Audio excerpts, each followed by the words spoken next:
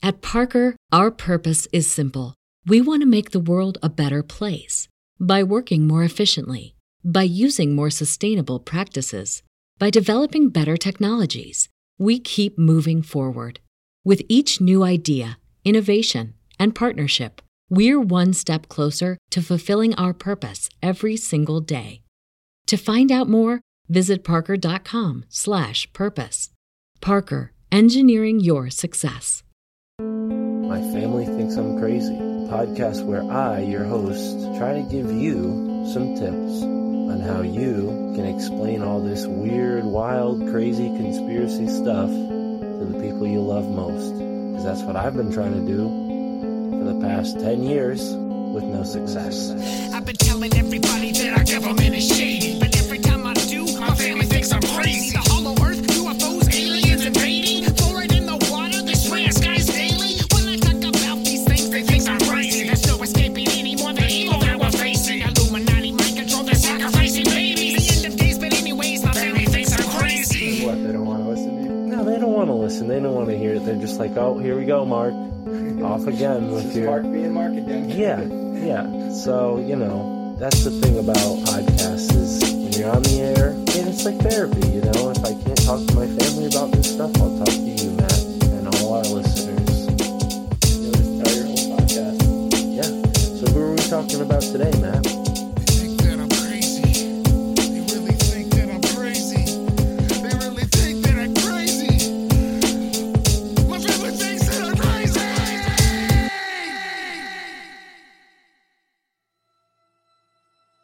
Nikola Tesla stressed the importance of energy, frequency, and vibration. And although not well known, Tesla is far more famous than an equally brilliant inventor from the same time period.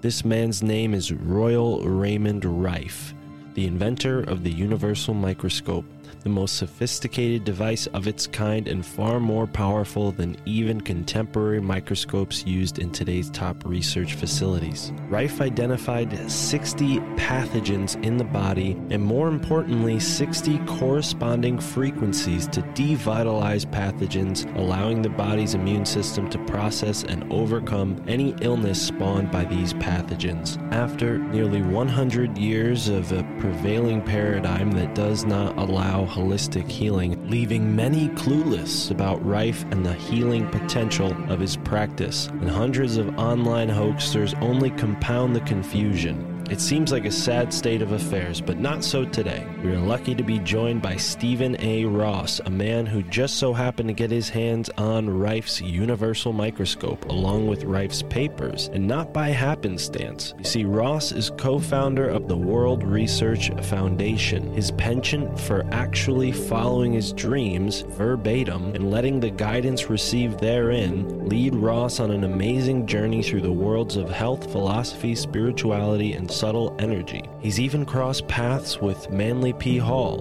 and brought to print the unpublished pages of Hall's seminal work, The Secret Teachings of All Ages. Ross is on quite a journey, so sit back and enjoy this episode of the My Family Thinks I'm Crazy podcast. I'm your host, Mystic Mark. Thank you for tuning in and enjoy this conversation with Stephen A. Ross.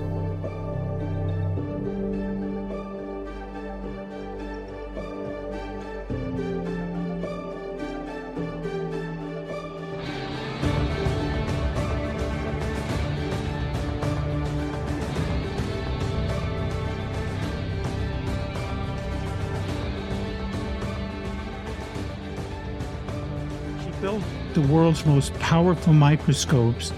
Even today, the universal would be 10 times greater than any light source microscope that exists. People are aware of microscopes that do 1 and 2 million, the electron microscope. But back in his day, and for a long time, you just looked at shadowing and you could not look at anything live. Rife built a microscope that magnified 60,000 diameters, and he could watch viruses and specimens live. And what he decided to do was to find frequencies that would kill, or he used the word devitalize, these pathogens. So how does this work? Well, when a singer sings, hitting the right frequency can break a glass, can destroy it because the resonant frequency of that sound with the glass, the molecules in the glass. Now, if you think about two opposing forces aimed at each other going exactly the same speed, they will nullify themselves. So Rife reasoned, well, when I'm looking through my microscope at any virus or bacteria, it is glowing in its own unique color. That means the virus of cancer was a ruby red color, tuberculosis was an emerald green. So Rife's going, well, wait a minute. Color is a rate of vibration. So what would happen if I turn that vibration back against the element that's putting it out? Much the same as the two opposing equal forces. Well, knowing something was in the ruby red, he started in the red spectrum of frequency, basically looked through the microscope, turned the dial, and when he got to a certain frequency, the color disappeared. That virus, microbe, or bacteria was dead, destroyed.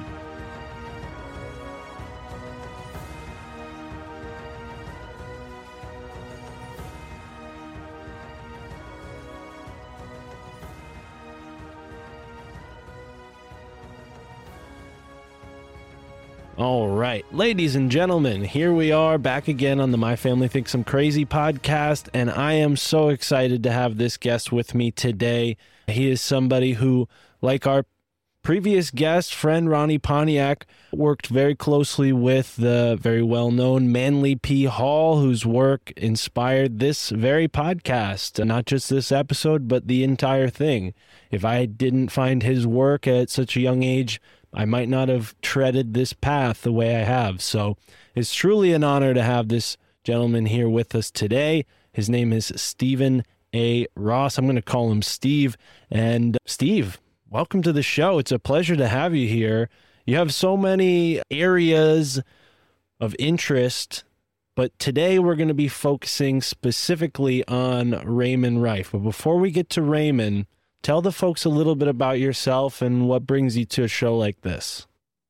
First of all, Mark, thank you so much. And I smile every time I hear the title of your show. It's very clever. I have two streams that have really run through my life. One of them has to do with alternative medicine, the other with spirituality. Now, I was running track and field at my university in the Los Angeles area, and a gardener had left a sprinkler head in my running track, 100 meters, and I sustained a knee injury and was sent to the sports physician for the LA Rams, Dodgers, and Lakers, Dr. Curlin, who said I'd have to have surgery or I wouldn't be able to compete.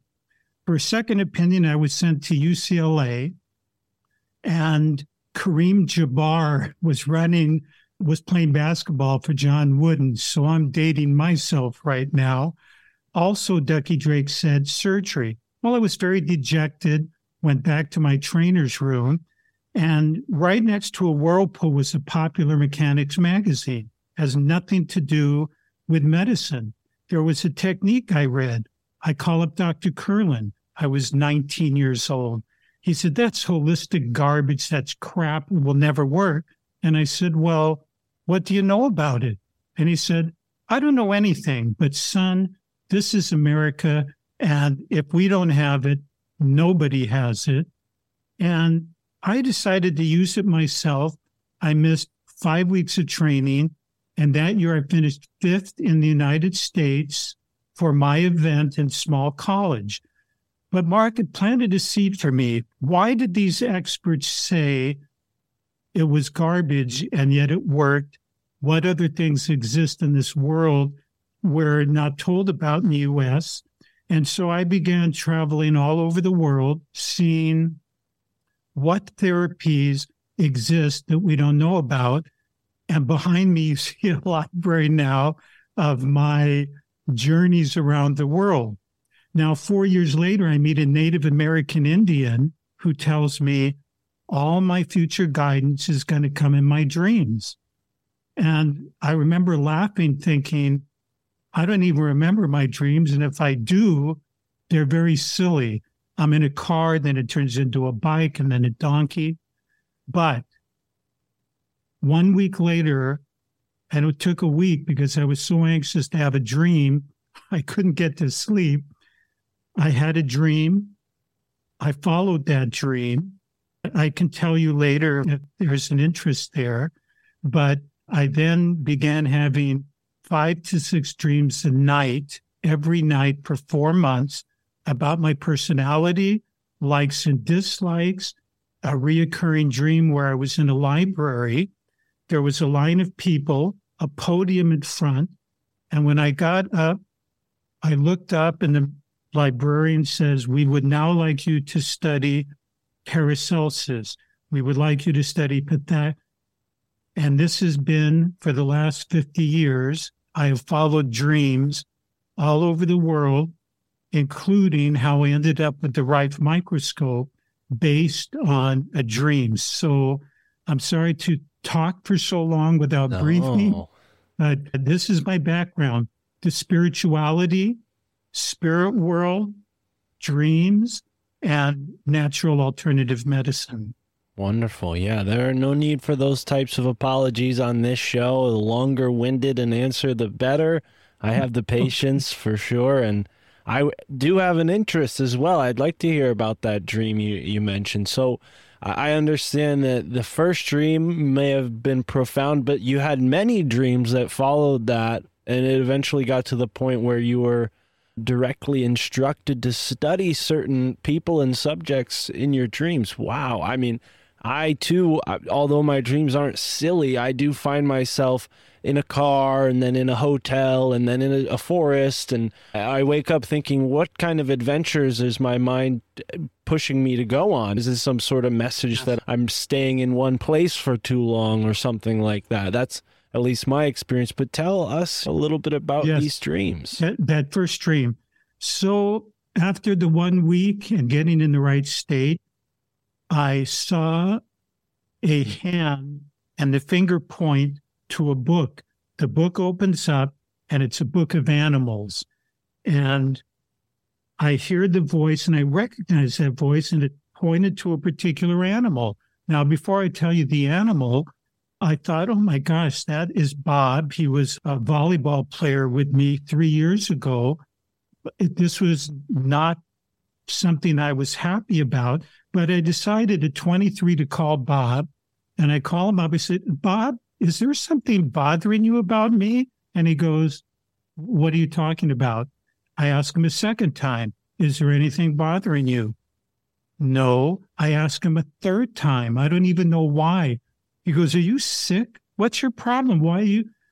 And I said, "I want to be a better person. I don't know why." And he said, "Steve, there is something that's bothered me." My heart started thumping. And he said, "Do you remember when we played the 6-man team?" "Yes." "Do you remember what you did to our teammate Harold?" I said, "No." He said, "Every time Harold, who was our 7th player, would come into the game and make a mistake, you would glare at him. You didn't talk, you glared at him." Now, this is still Bob talking. When Harold and I would go out for pizza later, he would throw up because he couldn't win your approval. You were the All-American, and I thought you were a real hog. You know what the picture book? It was a hog. And Mark, I was like, I hadn't been into metaphysics. I didn't know anything, and I was shocked. And then for 4 months, 5 to 6 dreams a night, and then all I would get is a telephone number, just a telephone. And the next morning, I would look at a number and go, what am I going to do? But here's how clever. I'll ask if Jim's there. So I would call up the number and say, "Is Jim there?" And a voice would say, "Steve, we're waiting for you. We have something for you." And I would go to that location in the world and was given information, parchments, lost healing devices. Now, if you and I met at a party and I told you this story, you probably wouldn't, but you'd go, But you can see the backdrop behind me is all of the things I have been guided to caretake throughout my life. And that is what you see and has been part of my journey. Wow. Wow, we have so much in common in that way. I feel like every time I step into a used bookstore, I'm like an ark, and some books are saying, "Save me, get me out of here." And I live very close to Yale University, so there's some quality shops in that area, and I tend to think that if I don't get my hands on some of these metaphysic books, they might just end up in the laughing stock of some academic's break room, right, at one of the Mark, campuses. you are so right. And that is why I just consider myself a caretaker. I can tell you so many stories about these books, the devices, how they came. And I take the caretaking very seriously. And I can't tell you throughout my life, I had heard some great philosopher or scientist died maybe a week before. And by the time I got there, their family had tossed all of the materials. You would think, why? Well, sometimes the family thought their own father or brother was a kook, and the materials went into a dumpster. So whenever I get an inkling, a dream, I hear something, I get on it. So I admire, and I'm glad to see you youngins are following the path.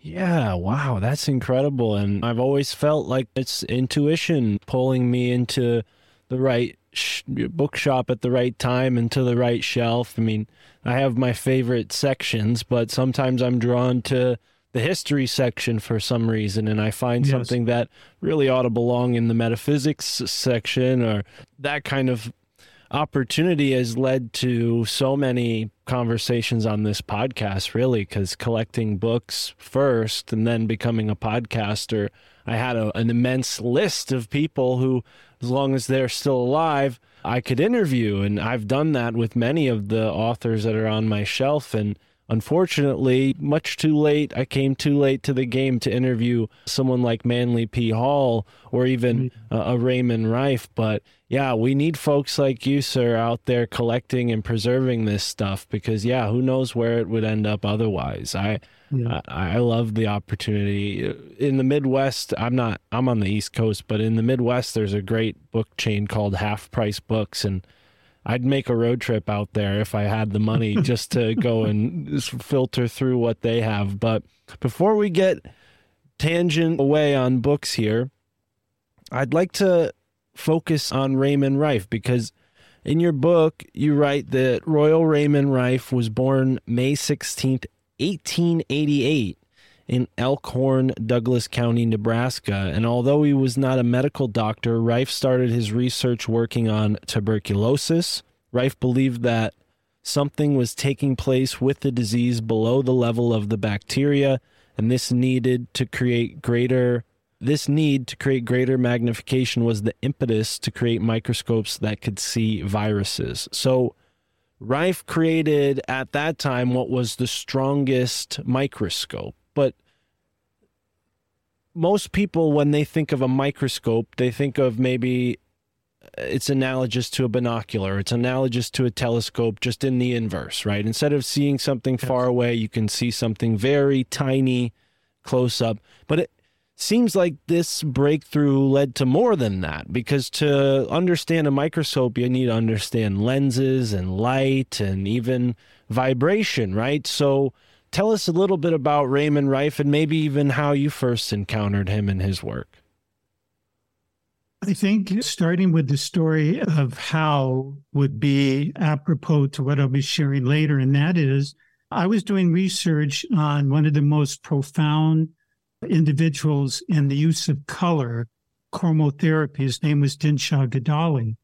And I was acquiring various books, but one day I had a dream to go to our famous bookstore in the LA area called the Bodhi Tree Bookstore.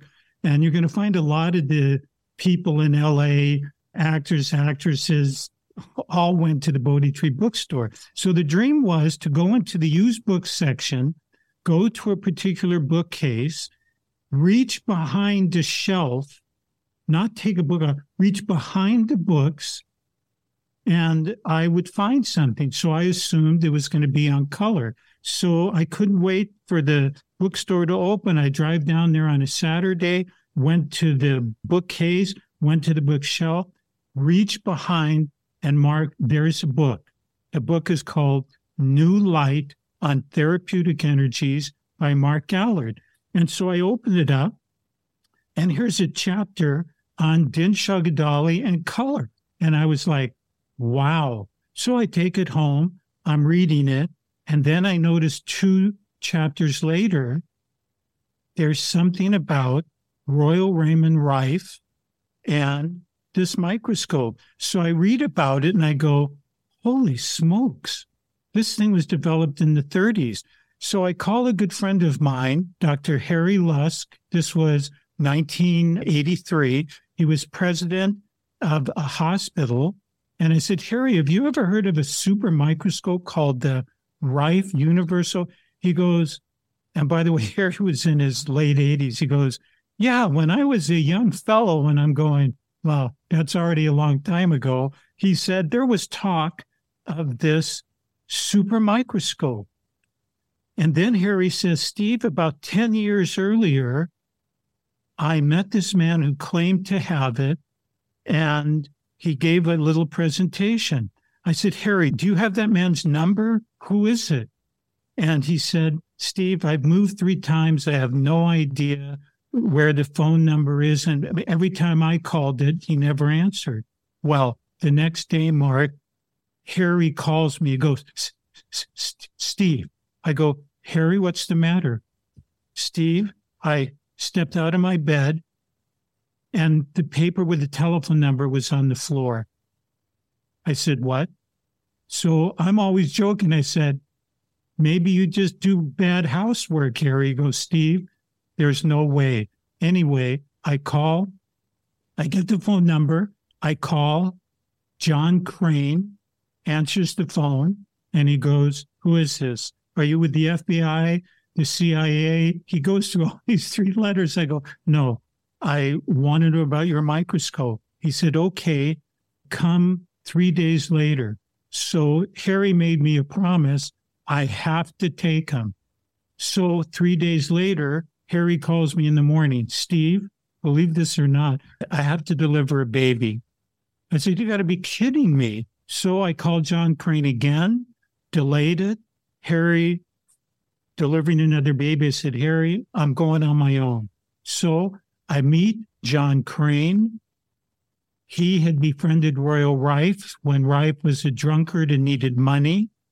He had all of the slides of research, 500 personal letters of Rife, the one and only one universal microscope. 1 year later, after befriending John Crane, he gave me that microscope, and I physically had the universal Rife microscope, not a Rife machine, but the original Rife microscope, 500 personal letters of Rife, a lot of originals, newspaper clippings, and I think of your audio too. Here is Rife's original lab book with his frequencies for the 60 various diseases and illnesses. And so I had the Rife microscope for 2 years, took numerous pictures of it. What happened after that is why I wrote an entire book, and you and I will talk more about it. But here's my statement. 99.99% of everybody I've met who talks about the Rife microscope does not know what they're talking about. They borrow from one website after another. Now, when I was young, there was a game called Whispers. What would happen is the teacher would get 10 kids in a line in elementary school, whisper something in the ear, they all talk, and after the 10th or 20th, it's gibberish.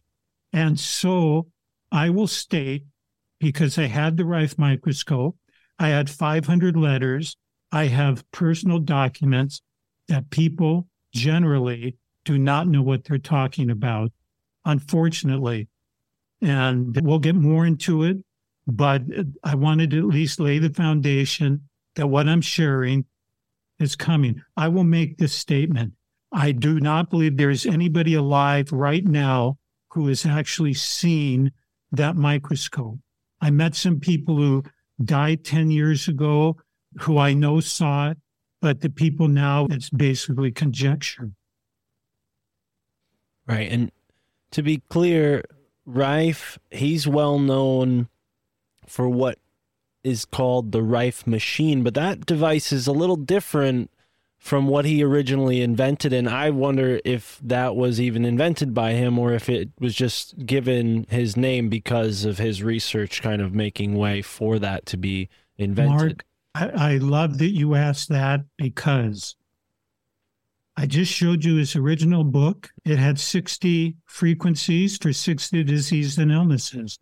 These Rife devices with their 5,000, 10,000 frequencies, where did those come from? See, I asked people, and I don't mean to be hard-headed with this. I'm kind of a dinosaur. If somebody's going to call it a Rife device, Rife used a device that took a nanosecond. The frequency was run through a gas. Boom. These devices that go 30 minutes or an hour. Rife didn't work on arthritis. Rife didn't work on all of these various health challenges that they have frequencies for. So I'm not the policeman of the world, so I don't go out and say, hey, but if somebody comes to me and says, what do you think? I'm going to say, here are the letters. Here is his original frequency book. What are you talking about? And unfortunately, people have used these Rife machines in the 80s, and some of the states banned them because people either got hurt. So Rife's name goes through the mud. And then you have something like the Wikipedia, which, by the way, I dearly hate, saying that Rife purportedly built a microscope. Nobody knew what they were looking at. It's just garbage from people in the field and misstatements from people in medicine. So he knew the doctors were, oh my God, E.C. Rosenau from the Mayo Clinic, John Hopkins, USC School of Medicine. He had the who's who of the world of medicine working with him. They knew exactly what they were looking for. They built frequency devices. They treated 60 terminal cancer patients at the Mary Ellen Scripps Ranch in La Jolla, California, and they had virtually 100% success. So the wild stories that people give now, while they sound interesting and people claim they're smarter than Rife, I am glad that you are doing this show and I can kind of at least set the record straight. But Mark, I'd like to share a little story with you if I can. Please go right ahead. The story goes like this. Aristotle was walking along the banks of the Mediterranean, and in the distance he spied a figure with a bucket taking water from the Mediterranean and putting it in a hole. When he got up to the man, he saw it was the village madman. And Aristotle says, "What are you doing?" And the man says, "I am going to empty all of that water into this hole so I can see that beautiful blue-green bottom." So Aristotle looks and says, "How are you going to get all of that into that little head of yours?" So Aristotle looks at him, and the man says, "Great philosopher, what are you doing?" Aristotle says, "I am contemplating the universe." And the man says, "How are you going to get all of that in that little head of yours?" I'm sharing this story because I am never saying what I share is the gospel. It is only my perspective of my gleanings, my travels. So I don't want to come across as I can only give my perspective. Absolutely. Yeah, no, I think that's the best approach, a non-dogmatic, open-minded approach. And it seems like Raymond Rife has fallen victim to what happens, I think, to countless other men who make breakthroughs of this kind. They're hit with diversionary propaganda that takes people off the wrong track and ends up really mischaracterizing the original intention and the original invention, really, which is something that's meant to uplift. And I wonder what that says about the system that we're in, that these sorts of things are consistently suppressed. But you mentioned some well-established institutions that are still thriving today. Johns Hopkins University is one you mentioned that I know slightly through my research. And I wonder, was there an effort to stifle Rife while he was alive, and was there an effort to suppress him? I mean, maybe we're getting a little too far ahead here. I wonder maybe we should start just talking about Royal Raymond Rife from maybe the introduction, and then we'll get to when he was stifled or suppressed. I like it. And let's share with your audience what was actually discovered, because, yes, he built the world's most powerful microscopes. Even today, the universal would be 10 times greater than any light source microscope that exists. People are aware of microscopes that do 1 and 2 million, the electron microscope. But back in his day, and for a long time, you just looked at shadowing and you could not look at anything live. Rife built a microscope that magnified 60,000 diameters, and he could watch viruses and specimens live. And what he decided to do was to find frequencies that would kill, or he used the word devitalize, these pathogens. So how does this work? Well, when a singer sings, hitting the right frequency can break a glass, can destroy it, because the resonant frequency of that sound with the glass, the molecules in the glass. Now, if you think about two opposing forces aimed at each other going exactly the same speed, they will nullify themselves. So Rife reasoned, well, when I'm looking through my microscope at any virus or bacteria, it is glowing in its own unique color. That means the virus of cancer was a ruby red color, tuberculosis was an emerald green. So Rife's going, well, wait a minute. Color is a rate of vibration. So what would happen if I turn that vibration back against the element that's putting it out? Much the same as the two opposing equal forces.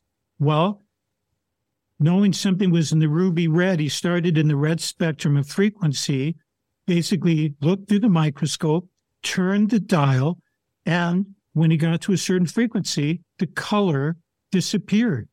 That virus, microbe, or bacteria was dead, destroyed. He called it the mortal oscillatory rate, the MOR frequency for that disease and illness. So he went on to find the frequencies for 60 pathogens. And then to test it, here's what he did. They took a woman's female breast cancer tumor, sliced it in half. One half they injected in 100 albino rats. Every one of them got cancer from that cancer tumor. Then they used the frequency on each of those rats, and they were brought completely to health. The virus was killed. Now, with the second half of the tumor, they hit it with the frequency and injected that into rats, and it never caused cancer. So he had the greatest of the great working with him, and I wanted to catch our audience up. The microscope is really something. But what he found, Mark, with the frequencies, that was groundbreaking. But who wouldn't like us getting into the area of physics, the pharmaceuticals. That is why the pressure started coming on Rife, is because we're in the world of frequency and vibration and not chemicals. Right.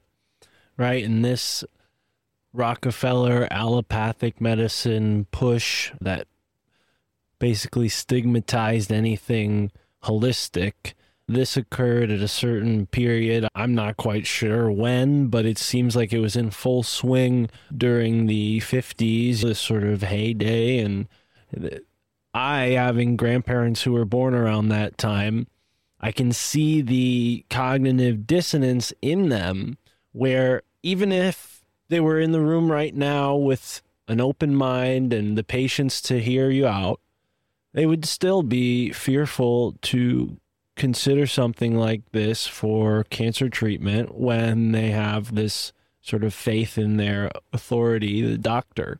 Despite this conversation and the information they could potentially learn, I know if I sat them down and made them listen to my podcast, they wouldn't pay it the kind of attention it deserves. And that's really unfortunate.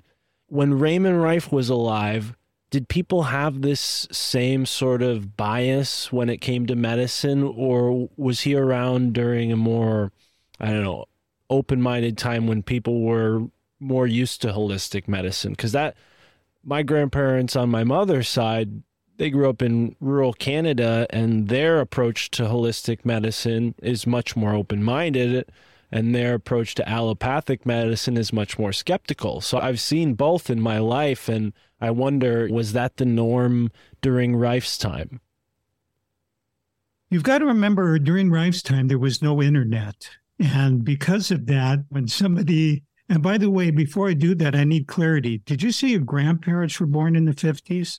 No, well, Thank I God, guess... because that would make me really old. No, my mother's grandparents were born in the 20s, and my father's grandparents were sort of, I guess, into their young teens in the 50s. So I guess that puts them in like the 30s or 40s. I don't quite remember how old my father's parents are, but they're younger. You brought me to a dead stop with that. I'm going, oh my God, am I older than his grandparents? Well, during Rife's time, there was no internet. There was not the wide disbursement of information. And Rife was actually a chauffeur for a man named Timken, who built the ball bearings for horseless carriages. And Rife just thought, this thing with the microscopes, I think I could build a powerful microscope. So Timken gives him money to build a lab that would be the equivalent of $1 million at that time. And Rife goes and he builds a super microscope. By the way, he milled every part. He built this entire thing. He came up with a system that is so profound that if you read articles, it says, Royal Raymond Rife of San Diego, who for many years has built microscopes which far surpass the theoretical limits of magnification. So now I'm going to ask you, Mark, how can something surpass a limitation? It's either a limitation or it isn't. And so he found a way of taking the light beams and continuing to narrow them down where he got to 60,000 power. And he started attracting one doctor after another. Milbank Johnson of Pasadena, who is the head of the local AMA, believe it or not, comes to Rife, sees what he's doing, is blown away, calls his friend E.C. Rosenau of the of the Mayo Clinic, and he calls his friend at Northwestern, and these doctors start coming around. And they're the ones writing letters that I have back and forth to each other going, oh my gosh, we have something that is devitalizing cancer. We are making discoveries about viruses that have mutated, microbes that don't start as viruses. It's called pleomorphism. Because of whatever the environment is, something mutates from one form to another. Well, that's not so impossible. You and I could go into some environment and it could completely change us. We're going to act differently. We're going to think differently. We're going to dress differently. Well, so do the microbes and bacteria. And a neutral Bacillus coli in the stomach could be, through frequency, brought into a deadly pathogen. So things are going great, and they kept their research very quiet, but then the newspaper started to get wind of it and came to him, Royal Rife, and said, hey, we want to do an article that you've cured cancer. He said, whoa, I am not claiming I'm curing cancer. I am claiming the elements we believe that lead to cancer, we are eliminating. And so the report comes out, and then can I use the word SHIT? Please. The shit hit the fan, because all of a sudden the cancer industry, Right. which is huge, is going, wait a minute, what is this guy doing? And the pressure came from cancer institutes, foundations that were involved in research. They started putting pressure on Rife and his crew. Rife had received a small grant from the International Cancer Institute. They came out and said, what are you doing? He says, I am addressing human cancers, and we are destroying it. Well, wait a minute, they said. We want you to keep doing rat cancer research. He goes, what? We're working on No, we're cutting your grant. We want you to keep doing animal research.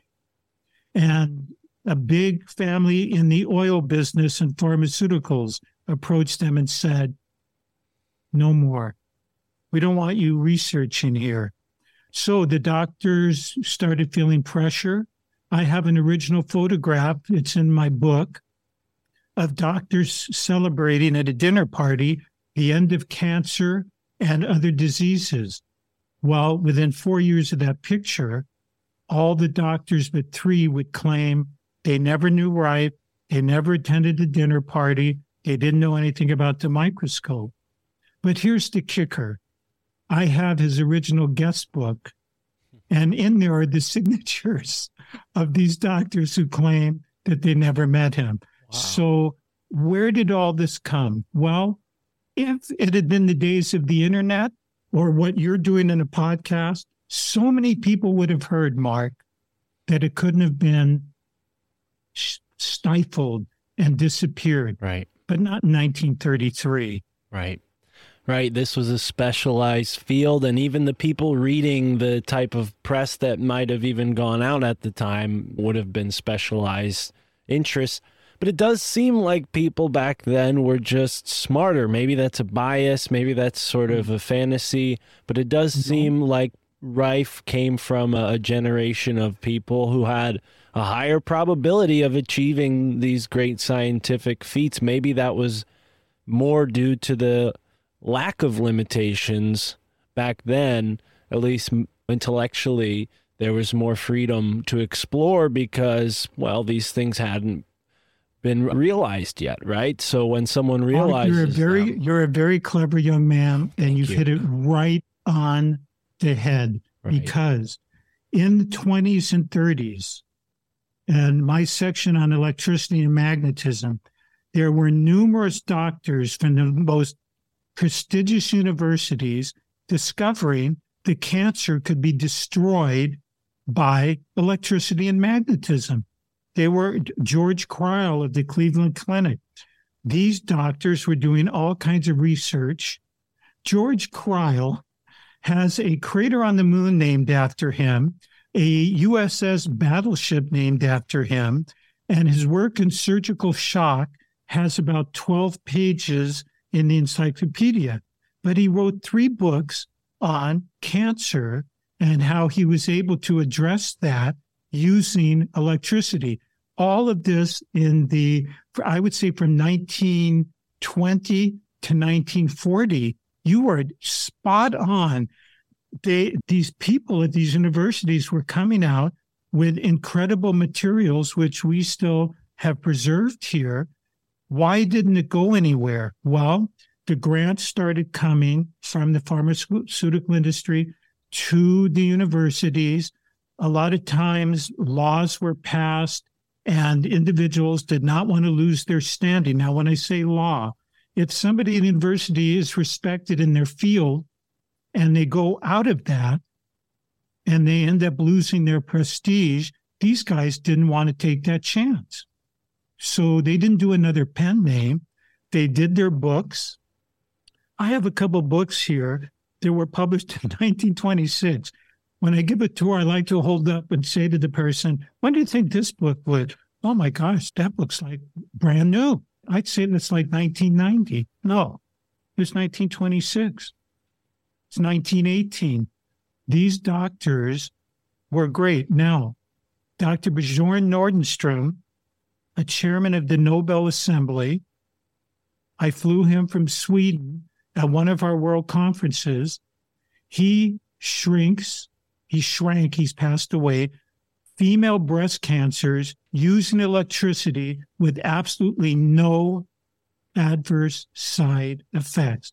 Chairman of the Nobel Assembly, discoverer of needle biopsy used in every hospital, top radiologist.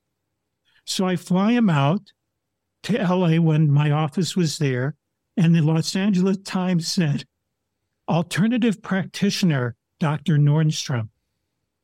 Alternative, it's because he was using something other than surgery, chemotherapy, or drugs.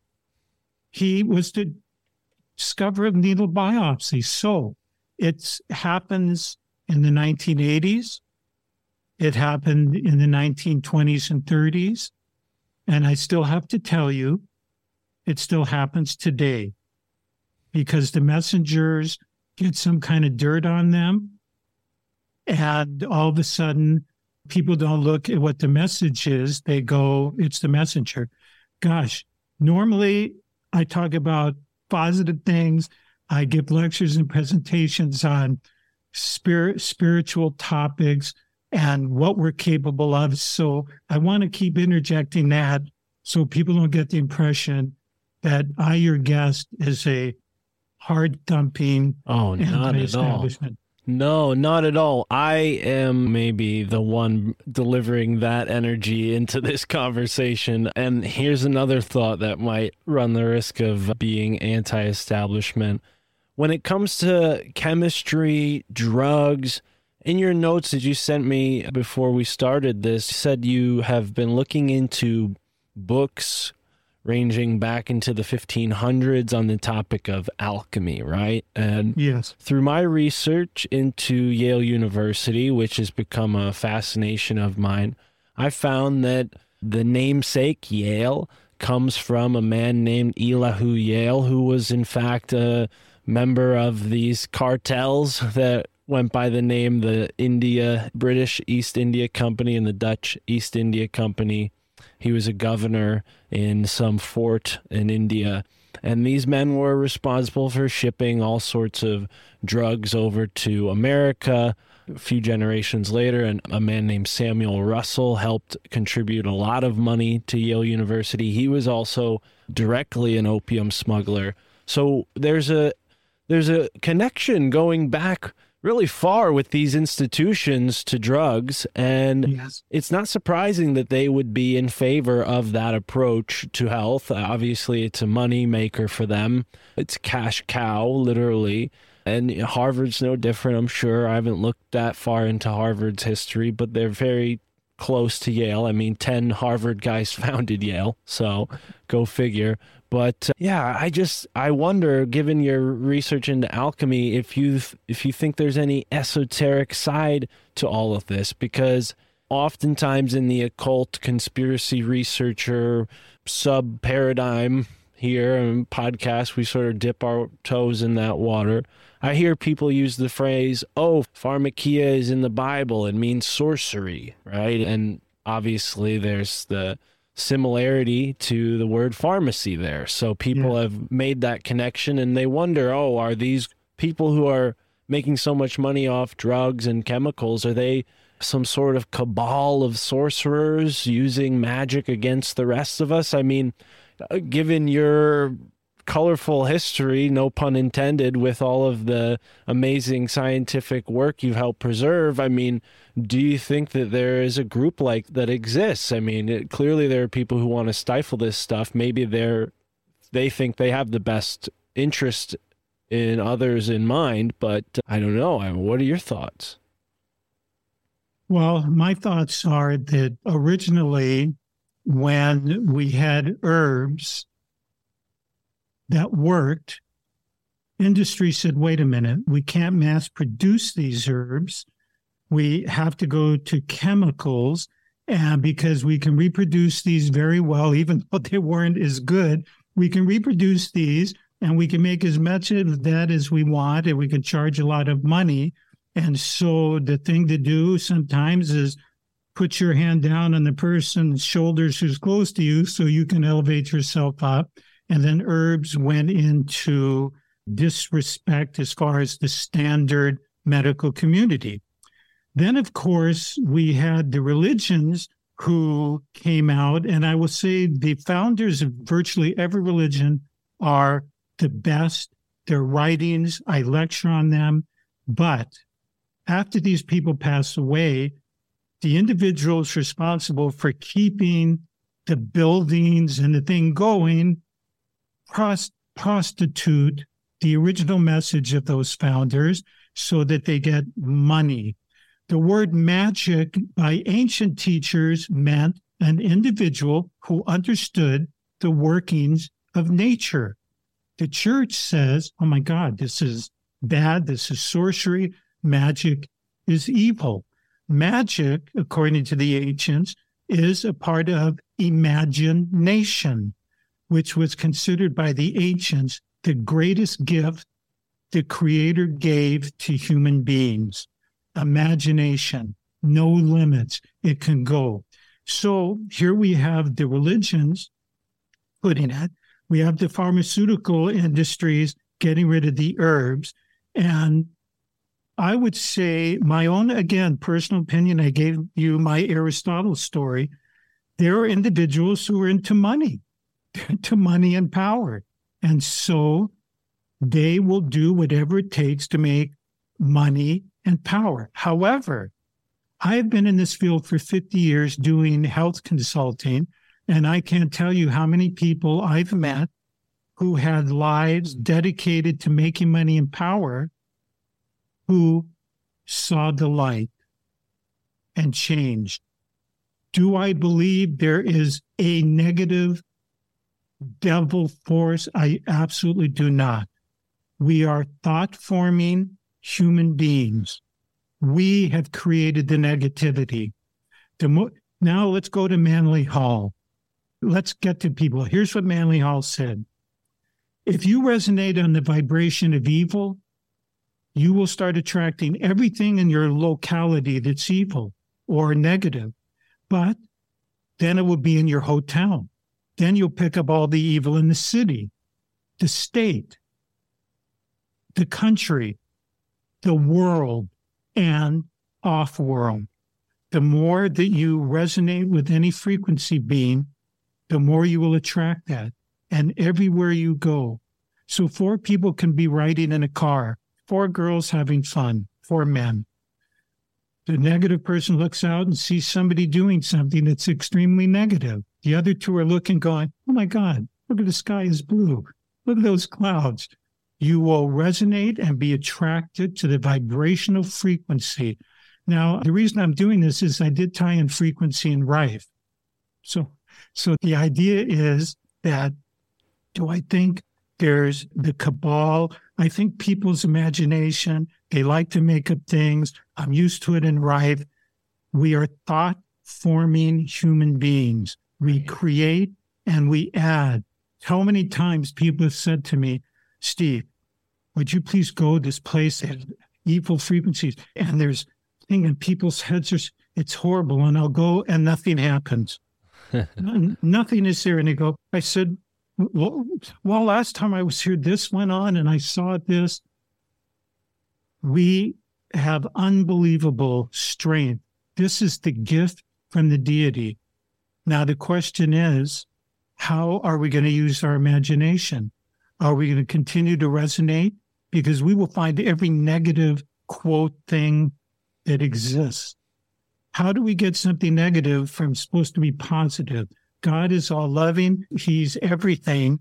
And yet there's a negative part running around. It's like, what's not jiving here? It's like this sprang, so God has this negative. No. So I always look and say, let's look at the other factors. The electron microscope comes out exactly the same time as Rife. Millions of dollars. They're sucking all the air out of science. No internet to push his thing. He's going against people who want to make money on pharmaceuticals. Was there a evil intent coming from the cosmos? No, it's just bad timing. Horribly bad timing. I will tell you, when I read the 500 letters, these are not letters for TV. These are personal letters. I cried. I have hundreds of techniques in this facility. I know a lot of stories. But when I read their letters, who they were, what they were trying to do, and I think about how many people have died of cancer, I cried. Mark, I did. I was overwhelmed. I go, how can I discount? I know what you said about your relatives. How do I discount the Mayo Clinic, Northwestern, Johns Hopkins?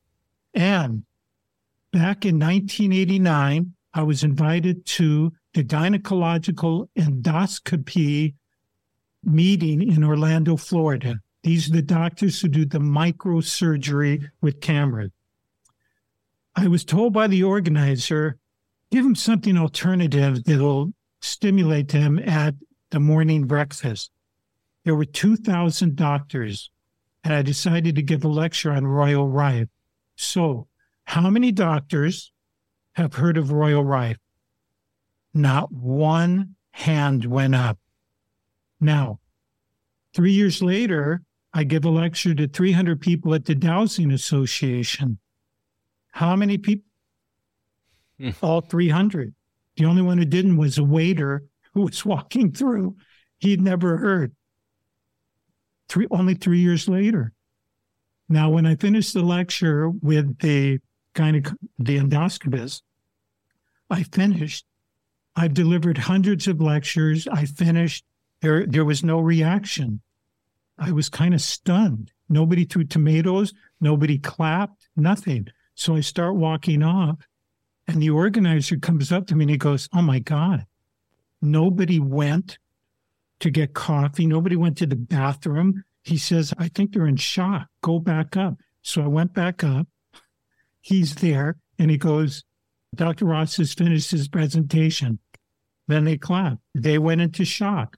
Why? I did a slide presentation of the letters with their institutes, their founders of their institutes, and tried to shut down every comment somebody could make taking Rife down. Right. I was proactive. Boom, boom. Not one of those 2,000 coming from Yale. They knew who E.C. Rosner was at the Mayo Clinic. He was the greatest researcher in the history of the Mayo Clinic. The poliomyelitis virus was discovered on the Rife microscope at their university. I have the internal minutes, and none of them even knew what the Rife microscope was. Wow.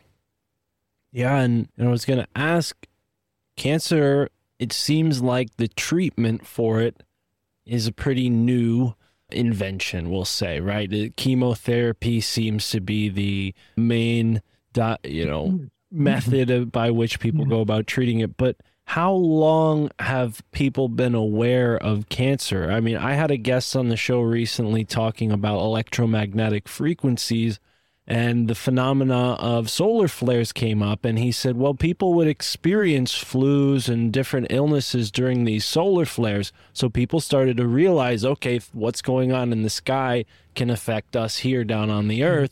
And I imagine something like cancer, which is a cell having a sort of internal reaction that causes it to then multiply rapidly in a sort of very dangerous way. I imagine that could be spurred by radiation. And then to think the treatment for it involves radiation just is confounding, but maybe they're working on that same principle that we mentioned where you're trying to hit up. No, I don't think so. What a nice guy you are, Mark. Giving them too much benefit of the doubt. You're giving them too much benefit. By the way, Paracelsus, the great alchemist in the early 1500s, was addressing cancer with his medicaments.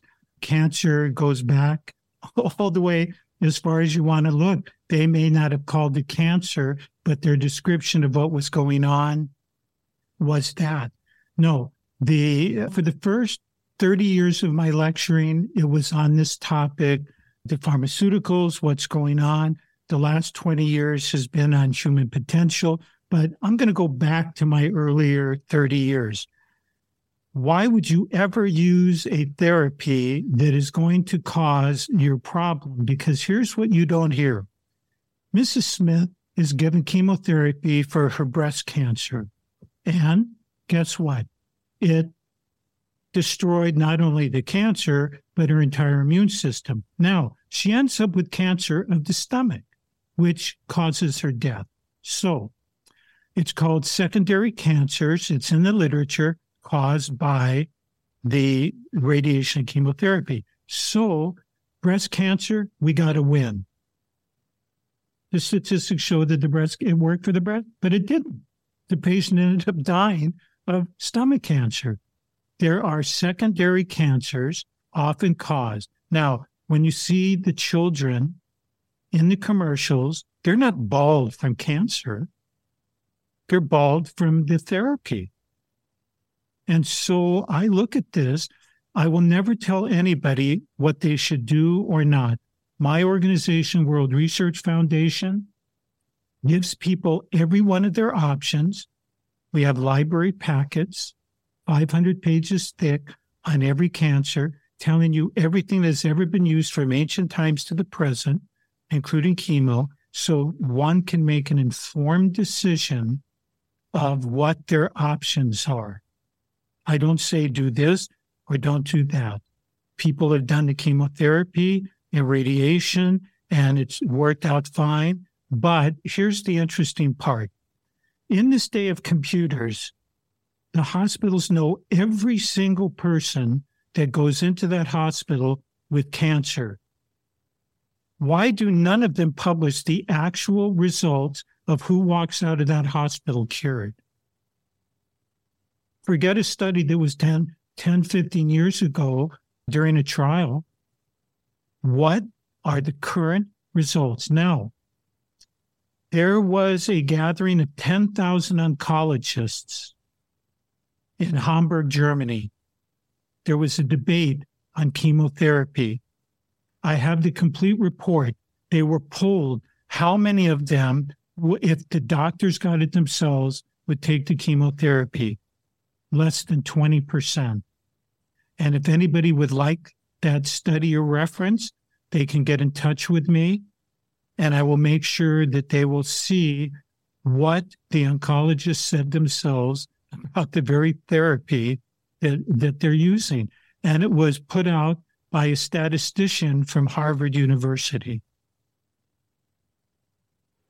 Yeah, I mean, if there's a way we can link that in the description, or maybe you can share your contact, I'll forward it to anyone who's interested. But yeah, it does seem like we are years behind when we could be much further ahead on this treatment process for this specific illness. Absolutely. And when I think of what happened with Dr. Nordenstrom, who was the chairman of the Nobel Assembly, who I had flown out, he ended up going over to China, giving his patent free 3,200 medical doctors, not but medical doctors, treated 9,000 patients with a success rate of 80% using his therapy. And yet, if the chairman of the Nobel Assembly couldn't get his work done and passed and utilized here, we're in a very sorry state. And I admire people running for the cure and doing it, but I contacted the foundation with the pink bows and asked them if they were aware of Nordenstrom's therapy and Nicholas Gonzalez, who was another cancer researcher. And where does the money they raise go?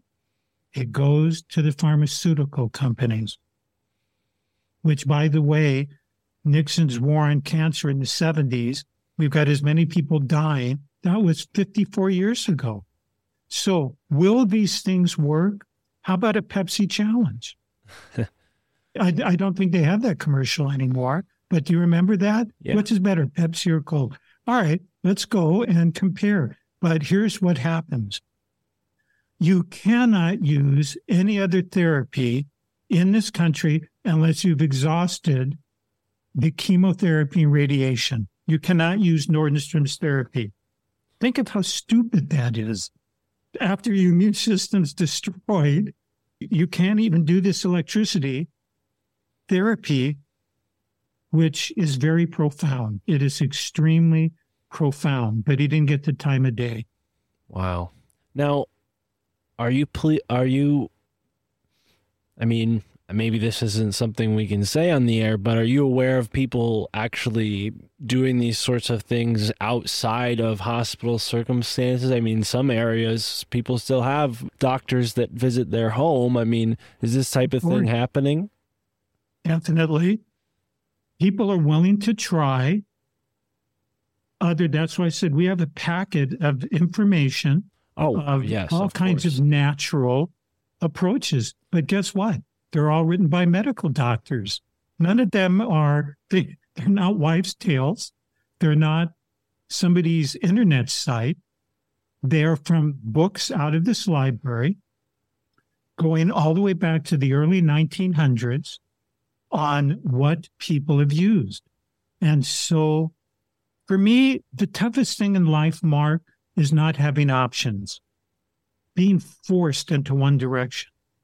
So my nonprofit organization is letting people know what their options are. What they do is up to them. Right. I don't sit there and go, don't do this. So nobody can come to me and go, hey, you're telling people not to do keto. No, I didn't say that. I said, read the statistics, make a decision. How about all the commercials we have for cholesterol side effects? Yes, you may get a rare but fatal brain disease. You may end up with this problem. You may end up with that problem. Have we gone insane that we're accepting that these adverse effects for somebody who has psychological problems? Make sure you tell your doctor if you feel suicidal.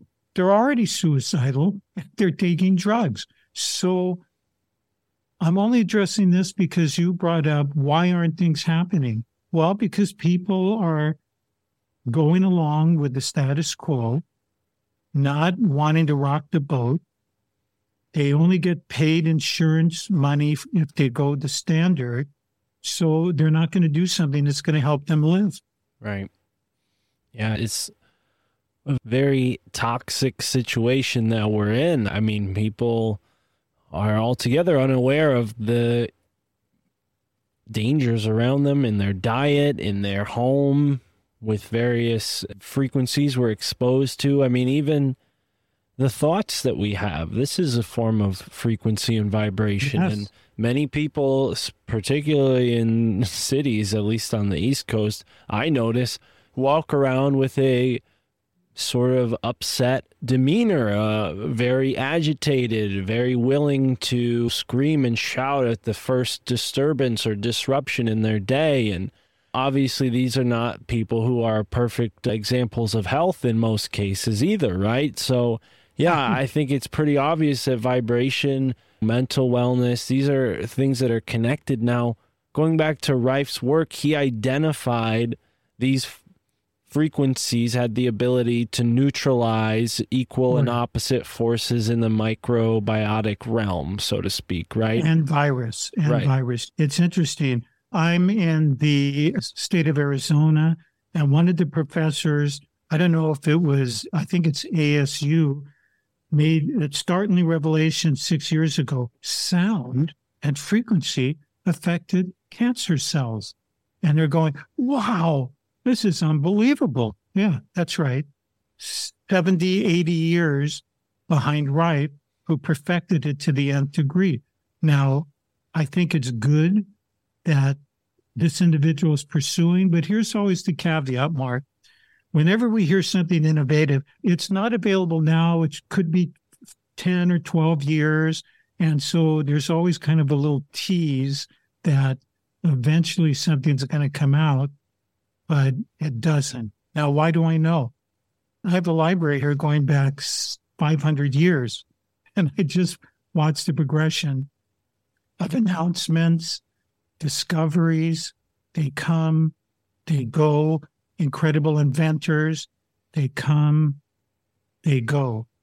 But you brought out something, so I'm going to make this statement.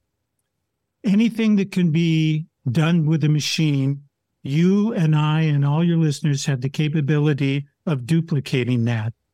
I like what you said, and those are the presentations I far prefer, is that our human potential, our thoughts, our imagination, can supersede anything.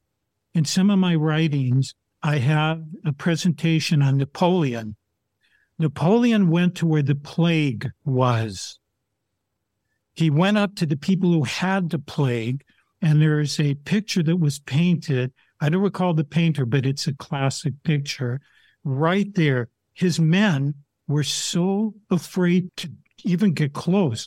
But here's what Napoleon told Wolfgang von Goethe, a great philosopher. I am stronger than any virus or bacteria. I am stronger. And after that, his men followed him everywhere.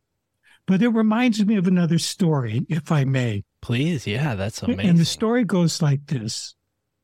An individual at Constantinople was going out of town on a journey. And coming the direction into town was the plague. And the man said, whoa, what are you doing? And the plague said, I have come for 5,000 souls. Well, the pilgrim was happy he got out of town. Well, 6 months later, he returns, and the plague is leaving Constantinople. And the pilgrim says, and 50,000 people had died. And the pilgrim said, I thought you said you were only taking 5,000 souls, Mr. Plague. And the plague said, I only took 5,000. Fear took the rest. Wow. And so you were the one who kind of opened the door. It is our mind. It is fears. It is belief systems. See, I'm kind of segued, but hopefully we'll get a chance to speak much more on that aspect, but it is as powerful as any machine or device, what we are able, and we've been dumbing down on our abilities. That is for sure. Dumbing down onto what each one of us is capable of doing, of manifesting. The alchemists, those are all great stories. There were some that could really do it. We were talking about alchemy. There was probably only 3 or 4 that could actually do what they wrote about. The rest were like people setting up Rife sites. They didn't know what they were talking about. They wrote gibberish. They confused people. But there were individuals who had capabilities. This is who I like to highlight so that you and I go, wait a minute. If that person can do it, why can't we? Absolutely. To empower us. Absolutely. I've read about a man named, you're probably familiar with him, Sai Baba, and he can materialize a pencil. Yes. He could materialize an orange. And when I read that, rather than saying, oh, this is baloney and throwing the book over my shoulder, I thought, oh, wow, this is amazing that there's record of this, that a man got to that level of serenity. He was able to do these amazing things, and I have no doubts that those are possible. But I wonder, given the environment that we're in now with technology and the frequencies that those devices give off, do you think that humans will evolve to be more resilient, adapt rather to be more resilient to these frequencies? I mean, given the testament to human strength that I know you fully believe in, you're not saying that in vain. I myself experienced that as a martial artist. It's something that Right. I think every wrestler who competes knows, that you're your own worst enemy when Right. it comes to your mind and your ability to achieve something. And I mean, even things that defy physics, if we can even rely on physics, are possible.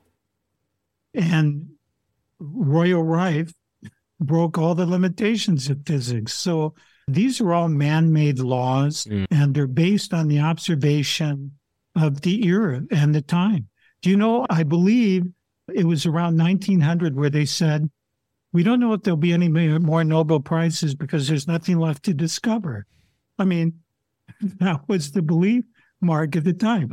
There's nothing else we're going to find. Ralph Waldo Emerson said, when I find narrow viewpoints, I find narrow reading.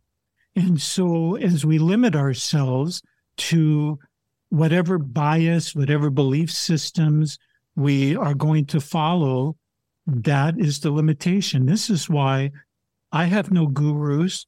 I don't belong to any organized religion, but I consider myself spiritual. I believe in the realm of spirits and dreams, but I exist in a worldly world here. And what we're capable of, I don't have enough credibility with you right now to actually really tell you what's possible. Maybe in the future, we can have a show and we can talk about what human beings can manifest, how we can alter, how we can create things, whether it's the weather or materialize. Here's the difference. People think only the people in the East are capable of these things. The Sai Babas, the other mystics, that's a misnomer. That is a misnomer. Time for another story. So this businessman wakes up, heavy-duty businessman. Maybe he worked for the pharmaceutical or he was a banker. But he woke up and he goes, what's it all about, Alfie? Look, why are we here? What? So an associate said, you need to go to the metaphysical bookstore. Oh, okay, I've never been there. So he goes in and he says, I want to know the purpose of life. What do you have it? No, you need to go to Tibet and the Himalayas. So the man goes, okay. So he flies over, he's climbing, wrong time of year, not dressed properly, passes out. When he wakes up, there's a group of yogis. What are you doing here? I've come to find out the secret of the ages. Why am I here? Can you tell me? No, we have no idea. What? Where do I go? What city did you come from? Now, you can use any city, Boston. Now, I came from Boston. Well, that's where the answer is. The answer is wherever you are, not outside, it's inside. And if your belief system is you need 10 years of meditation to accomplish something, how come the transcendentalists were just hugging trees and had cosmic consciousness? Jacob Boehme, a mystic, a reflection off of a pewter dish into his eyes gave him cosmic consciousness that he didn't have before. Mark, there's so many things in this world, and it's our belief systems that limit where we go, no matter how profound or good some of these systems appear.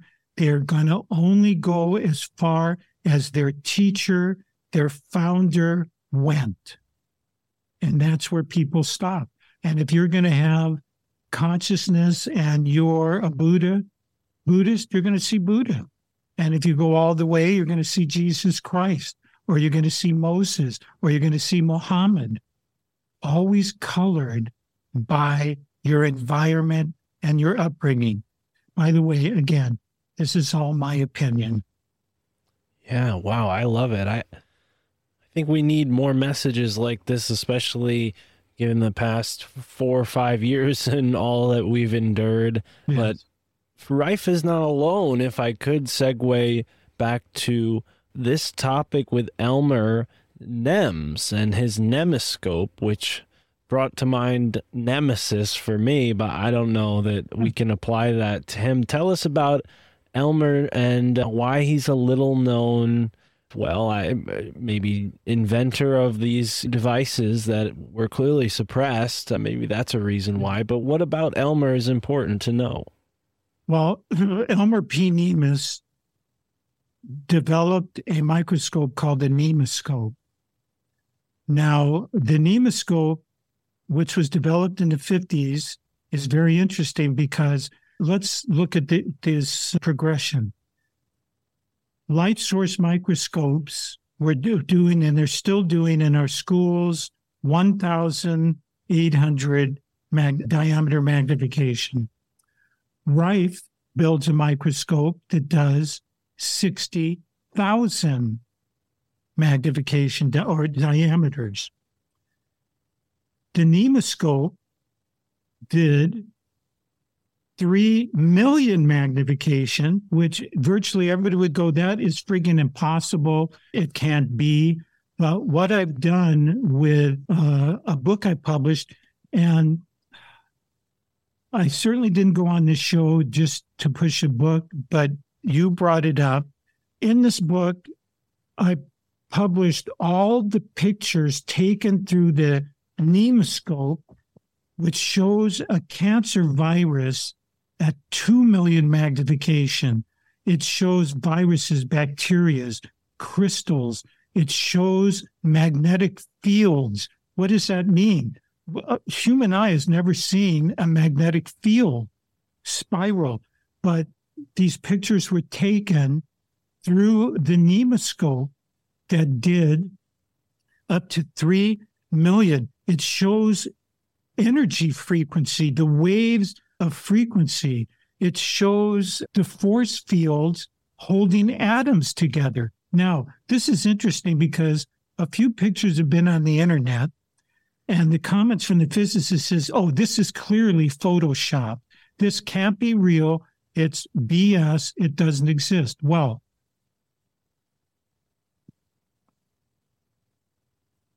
can you see this okay? This is the Nemes presentation book, his original book of photographs of the slides, which were from the 50s, way before the advent of these computer enhancements. And the Nemiscope was developed in the Los Angeles area, and Elmer Nemes put his microscope in a camera shop in Studio City, California, to have something done on it.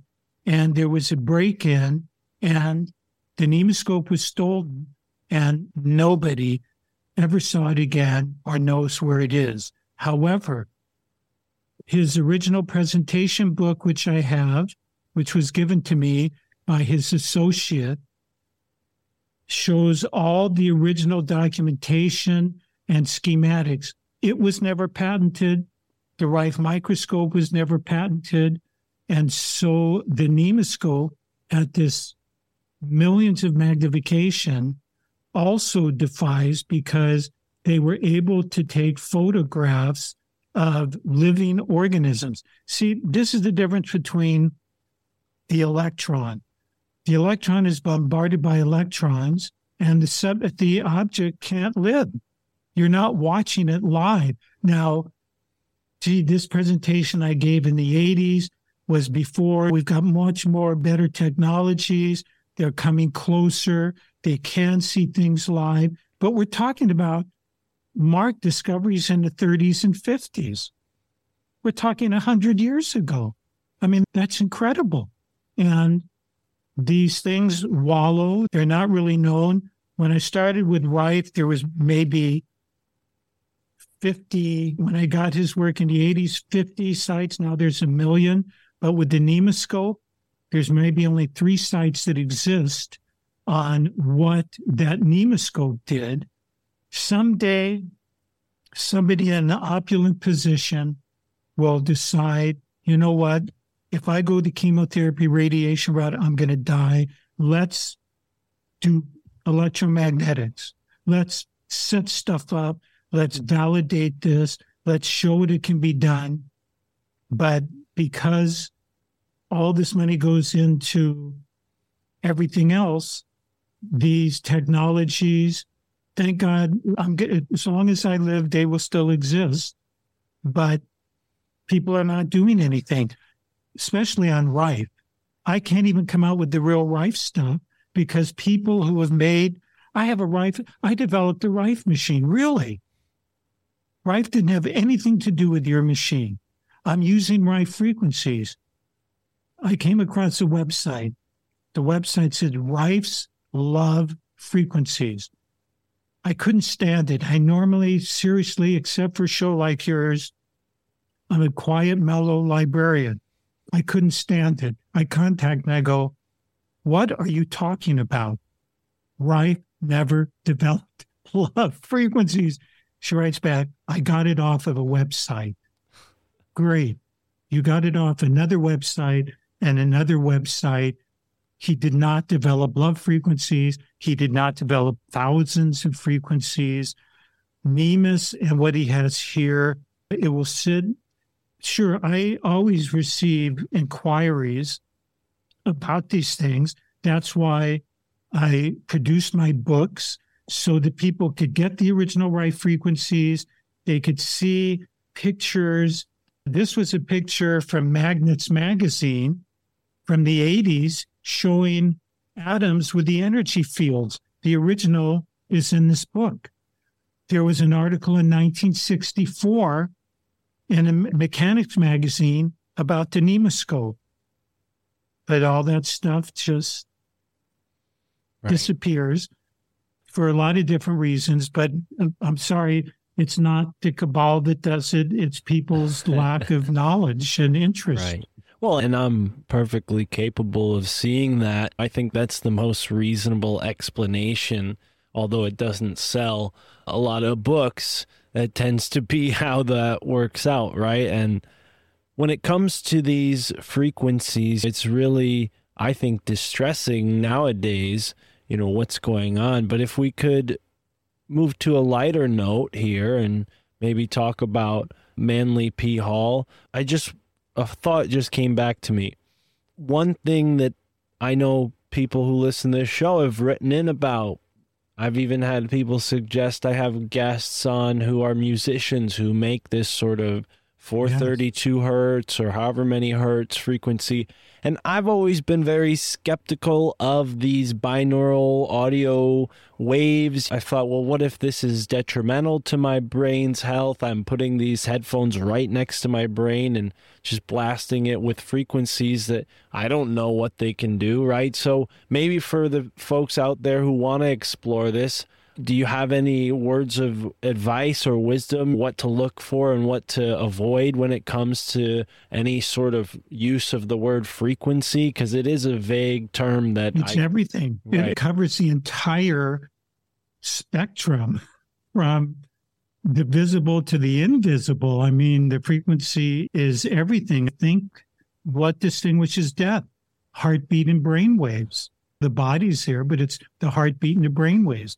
I think people need to examine and use a little common sense. I'm thinking of a great guest for you, a good friend of mine who wrote music for the Olympic Games, but he is extremely spiritual, and he has worked and he's worked with a man who discovered notes between the notes that we are used to, sounds that the human body, the mind, has never heard before.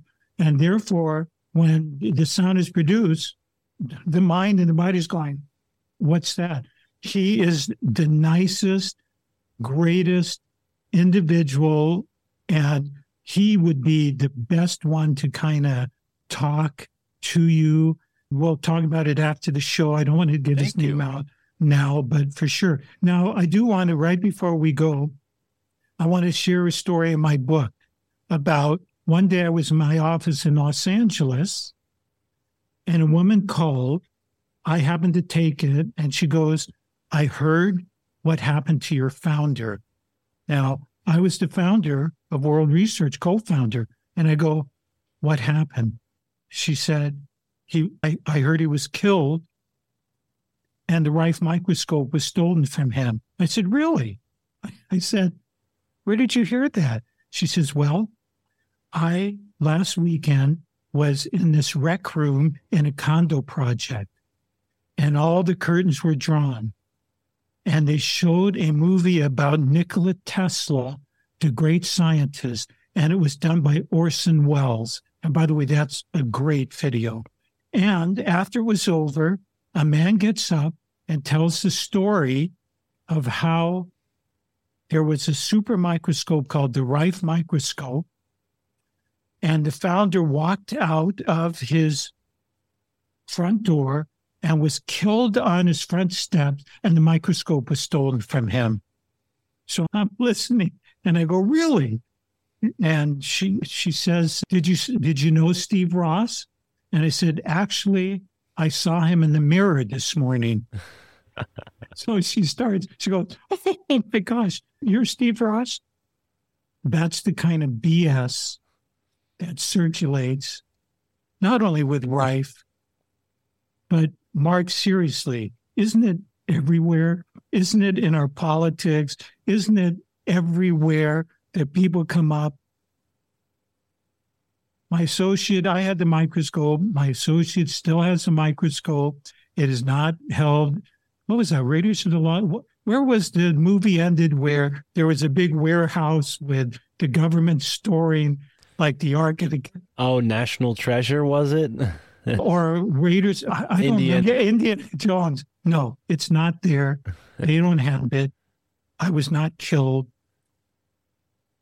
It's these type of things. So now I do want to address the frequency part because, yes, the frequency is everything. Now, I met an individual who was not sleeping well, and he was complaining about if he got any sleep at all, it was half an hour. He was always jittery. He doesn't know what's going on. And he said, I sleep on my magnetic bed every day and it's not working. I said, wow, how many Gauss strengths is your magnetic bed? And he gave me some number. And I go, first of all, you are so far beyond the healthy magnetic state for your body that even if you use Band-Aid magnets, which are little 800 Gauss magnets that I've used for years to neutralize pain, you have to take it off every 2 or 3 days. You cannot sit under these fields for an unlimited time and think everything's going to be good. But I was going to say that's American. Maybe it's a man thing. Yeah, if a little bit works, let's really shovel it on. Well, and I think there's a reason why we have brakes on our car, because we can't drive 3,000 miles per hour and achieve anything, right? So, yeah, these things need to be... And that was going to be one of my questions with the Rife devices is like when people advertise, oh, it has 5,000 frequencies. Meanwhile, Rife himself only has 60 described in this book. It's yes. like, well, what are you really doing to yourself at that point? It sounds like you're creating a weapon. And no, you're right, Mark. And then I hear, because there are hundreds of techniques in this library that I've studied, and then I will come across people who go, you know what? I have a machine that has incorporated Royal Rife, something called the multiple wave oscillator, Din-Shogatelli's color therapy, and it's like 8 things, and it's like, excuse me, that's overkill. And each one of these is neutralizing the other. Every one of them by itself is a world beater. It's unbelievable. There are virtually no side effects. Rife, after they found how long to do the frequency, see, when Rife first found the frequencies, there was so much death of those cells that the immune system was flooded. So that they modified very early what they were doing with those frequencies and running it through particular gases. The color therapy has been around since Pythagoras 550 BC. Now, I'm sorry, I'm looking at where the things are in the library if you see me looking around. But to throw them all together and to believe this is what it's all about it's silly, it's crazy, it's not logical, it's not scientific. And with the Rife, and you're talking about the frequencies, here's what I found. Very early in the 80s, because I lectured on Rife, I get a call from Canada. A woman goes, Dr. Ross, I bought your machine and it's not working. I'm going, I've never built a machine. I didn't even write books then. I said, I've never built a machine. What are you talking about? Well, I bought this Rife machine and it's got information from you, from lectures. I said, well, who? So I call up this company and I said, hey, what are you doing? Well, you did a big show on KBC radio, which is public domain. I said, no, it's not. KBC owns it and I own it. And you cannot be using it for your advertising to sell your devices, because I wouldn't get involved with anything like that. I publish these books on the frequencies because I will be 75 in January, and I want to make sure that they're in the books. Now they're in the public domain. They're out there with the pictures and Rife's original frequencies, and not all this hoopla garbage march about the love frequencies and the other frequencies. I had to do that initially because they were taking my shows and using it as sales promotions. Crazy. Wow. Yeah, I can imagine that's distressing, especially when this is so important, not just to you, but really the world. I mean, this is an important matter and it needs to be dealt with professionals. And unfortunately, the academics have lost their professional credibility in a lot of cases. But we have folks like you fighting the good fight, if I may use those terms, although Thank you. It's not a fight when you're as peaceful as you are. Well, it doesn't sound like our first 64 minutes, but in real life, I'm a triple Aquarian. I'm goofy. I give lectures with water balloons and paper airplanes, but you can tell I'm passionate about the subjects, which reminds me, just you and I are kind of gliding right now. Acupuncture. For a long time, the people who work with acupuncture knows, obviously it goes 3000 BC. But the medical profession for many years goes, there's no transport system, there's no meridians, it's all hogwash. Well, 2 nuclear aerospace doctors took technetium-99, ran it at purported acupuncture points, and the technetium went right along the meridian system to the proper organ. When they put the technetium out off those points, it just coagulated because there was no transport system. They were able to document, and they were on my advisory board before they passed away. Unfortunately, a lot of my people are going to the other side, but you could see photographs, CAT scans of the exact meridians. Now, they were physicians, and what they did was they would do a surgery on an organ. After the surgery, they would inject the technetium at the proper point.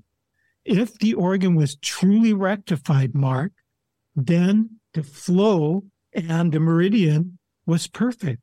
But if it wasn't, they knew that something was not corrected properly.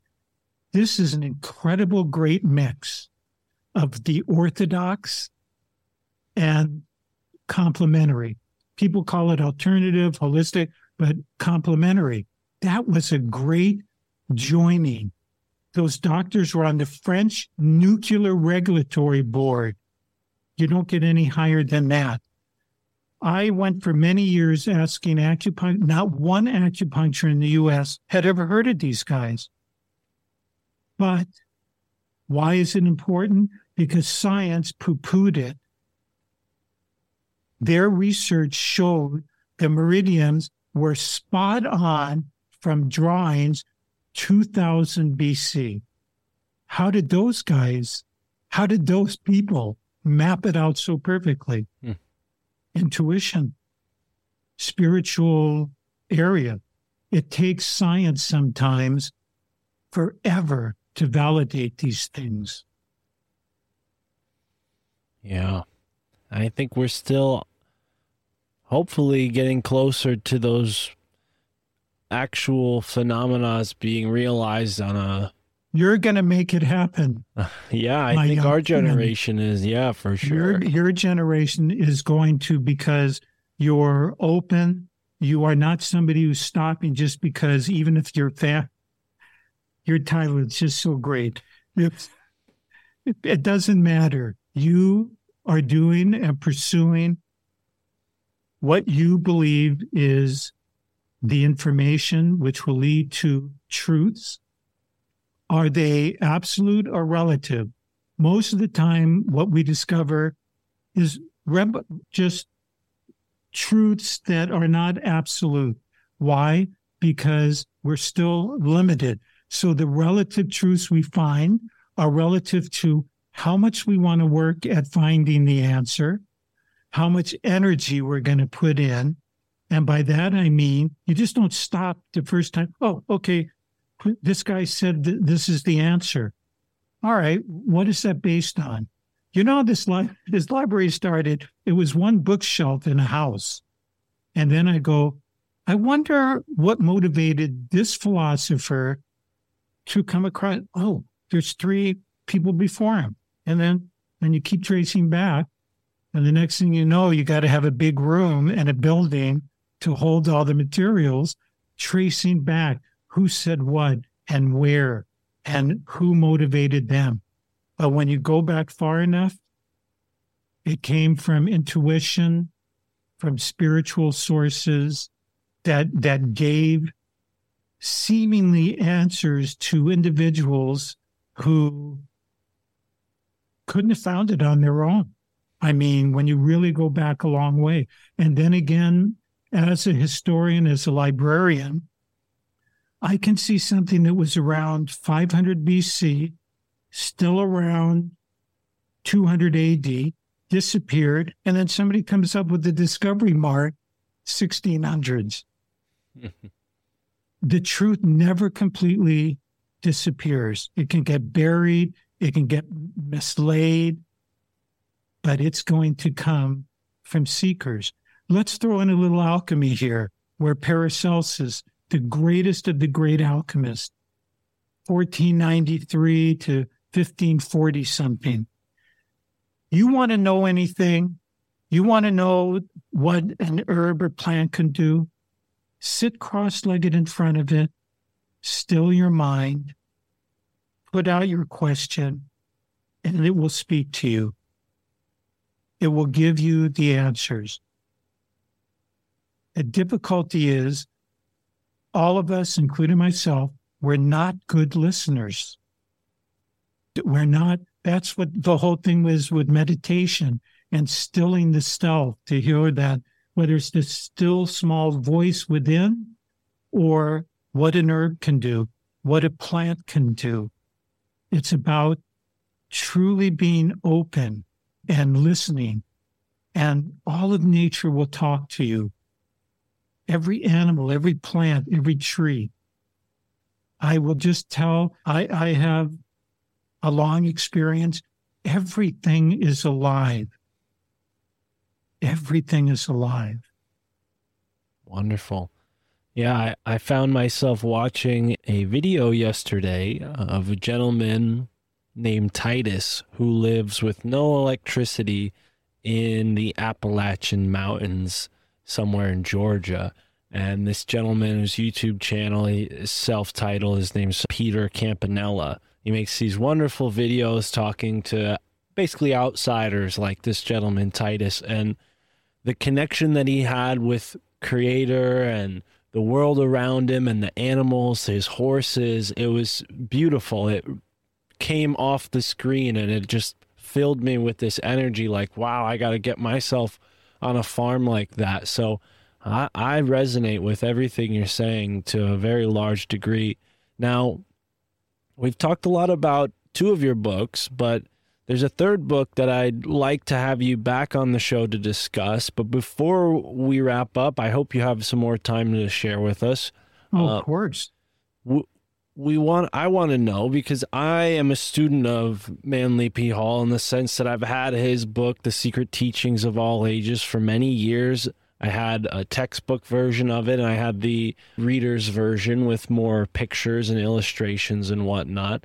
And here we have his unpublished pages of The Secret Teachings of All Ages. So my question is, was this an editorial choice on the part of Manly P. Hall to leave these parts out? Why were these parts left out, and what compelled you to bring them into publish that status? May I give you the backstory? Please, yes. Okay, because I'm cognizant of talking on and on. So I was very new to the whole metaphysical esoteric. My PhD is in business. I was an athlete. I thought the occult was crazy or hokey. My father was an engineer at Lockheed Aircraft, fact. But somebody said, Steve, because I just started with the dreams, there's this great philosopher in Los Feliz, California named Manly P. Hall. And he's there every Sunday talking. So it was a Friday. I drove to his location, and he spoke every Sunday in a lecture for $1. But the next Friday, a group of people would meet to discuss the previous Sunday's lecture and get more out of it. So I show up on a Friday. There's about 100 people in this room. There's a blackboard in front. In front is Pearl Thomas, who was his head librarian for 40 years, and another gentleman who was a Platonist and had been studying Manly Hall for 30 years. And so, being the brave fellow I was, I went all the way to the back of the chair because I didn't know anybody. I didn't know what I got into. I was all the way in the back. Somebody in the audience says, "What does point 4 mean? What does it mean by that?" For whatever reason, Pearl Thomas, the librarian, points her finger out to the audience. You, everybody's moving aside. And she's pointing to me. The next thing I knew, everybody was looking at me. I didn't know what I said. Later, I was to be told by Pearl Thomas. I explained the point and what was there. So Pearl Thomas, everybody leaves. Pearl Thomas says, what books is Mr. Hall? I've never read his book. Well, how many lectures have you attended? I've never attended any lectures. So she said, well, how could you answer that? How could you speak about he and his philosophy when you've never read, heard, or taught? So she says, come to the library tomorrow. So Saturday, I come to the library. It's all behind glass. Oh, my God, Mark. 80,000 volumes, all behind glass, materials going back to 200 BC, vases. So I'm talking with Pearl Thomas. You have to, I like this book. They opened the case. They took it out. After 2 hours, she says, young man, because I was young like you, here's the key. Open it, close it, you take it. All right. So that night, I end up having a dream. I wrote it down. Sunday, actually, I didn't. So Monday, I go and I give the dream to Pearl Thomas. She goes, "Oh my gosh, Mr. Hall has to see this." The next day, I get a call from Manly Hall. Now, he was impossible to reach. He didn't grant interviews. People would call from their car, from payphone. "Hi, this is Jesus. This is the Countess Saint Germain. I want to meet Manly." They didn't do it. So he calls me, and I go over to his home, and he goes, "Who are you?" I said, "I'm a student." He said, What do you want?" I had no idea. Again, it came through. "I want to go into your vault, and I want to Xerox alchemical books, not out of the library, out of his personal vault." And he said, "Okay." Why? Because my dream was how he wanted to build the PRS in the 20s, but he didn't have enough money, and he built it in the 30s. But my dream was nobody would know that.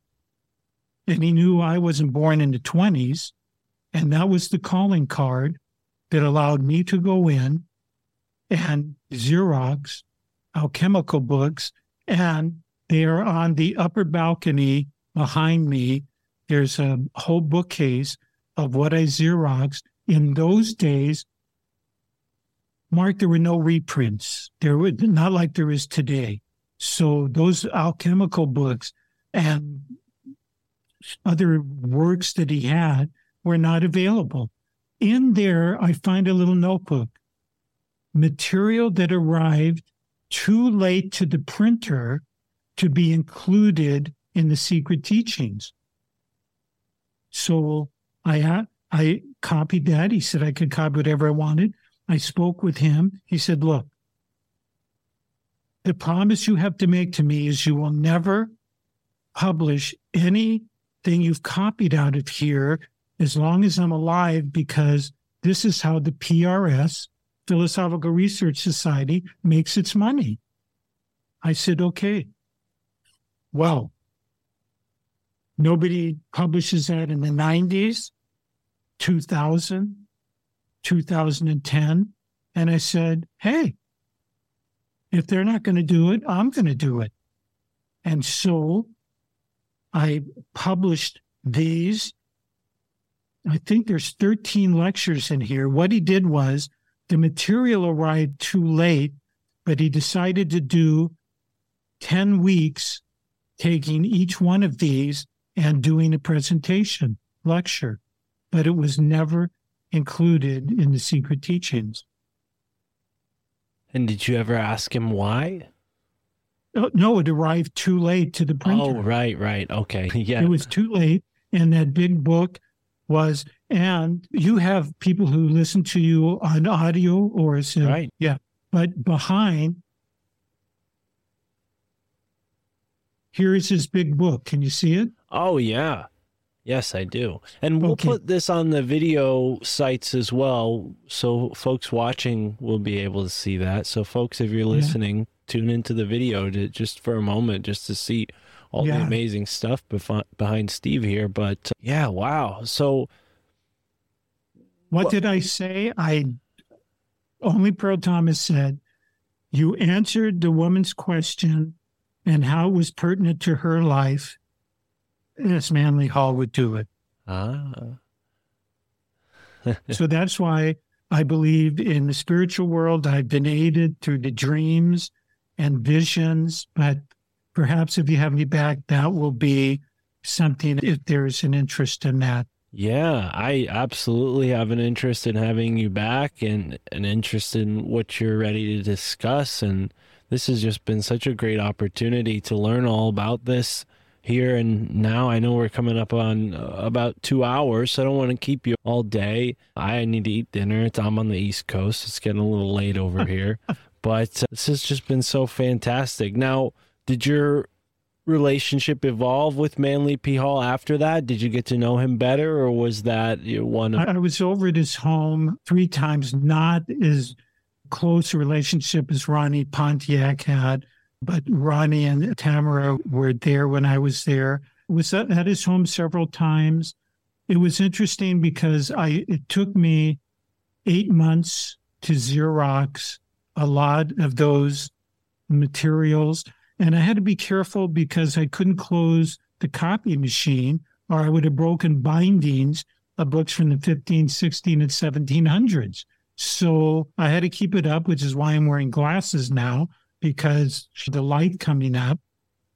But I did make a proposition to him right before he died, because my World Research Foundation had offices in different countries, and I wanted to put his materials in different places around the world, but he passed away before we could do that. Now, I would like to ask a favor of you, if it's okay, and that would be my books are available on Amazon, but they're also available on my personal website where I have writings and other materials. Can I share that with your people? I would love that. I'd prefer if they go to your site rather than Amazon, and I'll do the same. The site is www.lesscomplicated.net. Right. And thank you for that. If they feel better doing Amazon, of course, they're on there. But I'd like to protect and preserve the library. Amazon does not give very much, but of course, whatever people want to do is up to them. No, yeah. I've told people in the past to skirt past Amazon, especially in cases like this, because I know all too well. I have other guests who I've interviewed that tell me all about it. And it's very difficult, the situation that authors are in when faced with these big monopolies like Amazon. Yes. So there aren't many other options than to sell it yourself. So I commend you for that and putting up with that. And I hope the audience goes there. And the links will be in the description, so it'll be really easy for them to do that. And Steve, Mark, I want to thank you again. I never take any interview for granted. I don't take you for granted. I like the opportunity to share information, and what you're doing is very valuable and important. Books are sitting on a shelf unless they're read and the information comes out. So you're to be commended, because what I'm sharing, you're allowing these books and materials to speak. So thank you. Wow. Yeah, I appreciate it. For a long time, my family, my employers, they would see me reading and think, you're wasting time. What's that ever going to amount to? And little do they know that there's a whole world available in the form of podcasting. And I think really what it is, a modern day venue for people to have these conversations, if something that's gone on since the beginning of time. It's just a new medium through which we're communicating. So I would be happy to have you back on. I think we ought to do it sooner than later. So I'll send you my calendar and we can schedule another time to talk and continue this discussion. I hope my audience follows up with you and picks up the books. And yeah, I mean, people listening, be cautious of what could be hoaxsters and fraudsters. Buy these books from Steve here, and that way you'll be set in the right direction when it comes to everything Rife, because there are a lot of people out there selling bogus devices, unfortunately.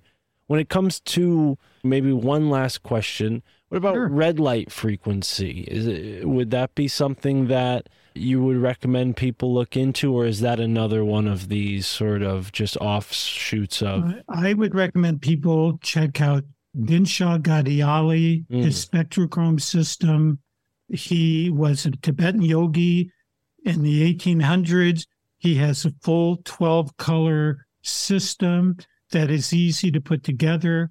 I have worked with more than 300 people with every disease and illness using the book called Let There Be Light, written by his son Darius Dinshaw. And it was used by more than 500 U.S. doctors in the 1920s, before the AMA said any doctor using color will lose their license. Not that it didn't work. So those colors and frequencies are more conducive to the body. And again, it's a pure 12-color system from a Tibetan yogi that is very profound. The other systems, of course, I hear a lot. Color is one of my specialties. We have a massive color section. Pythagoras used color in 500 BC, but people need to be aware of, you just laid it out. The frequencies. Somebody comes and they have a website or they go, yeah, I've got this. Who are they using as a basis? That is always my criteria. Who's using it as a basis?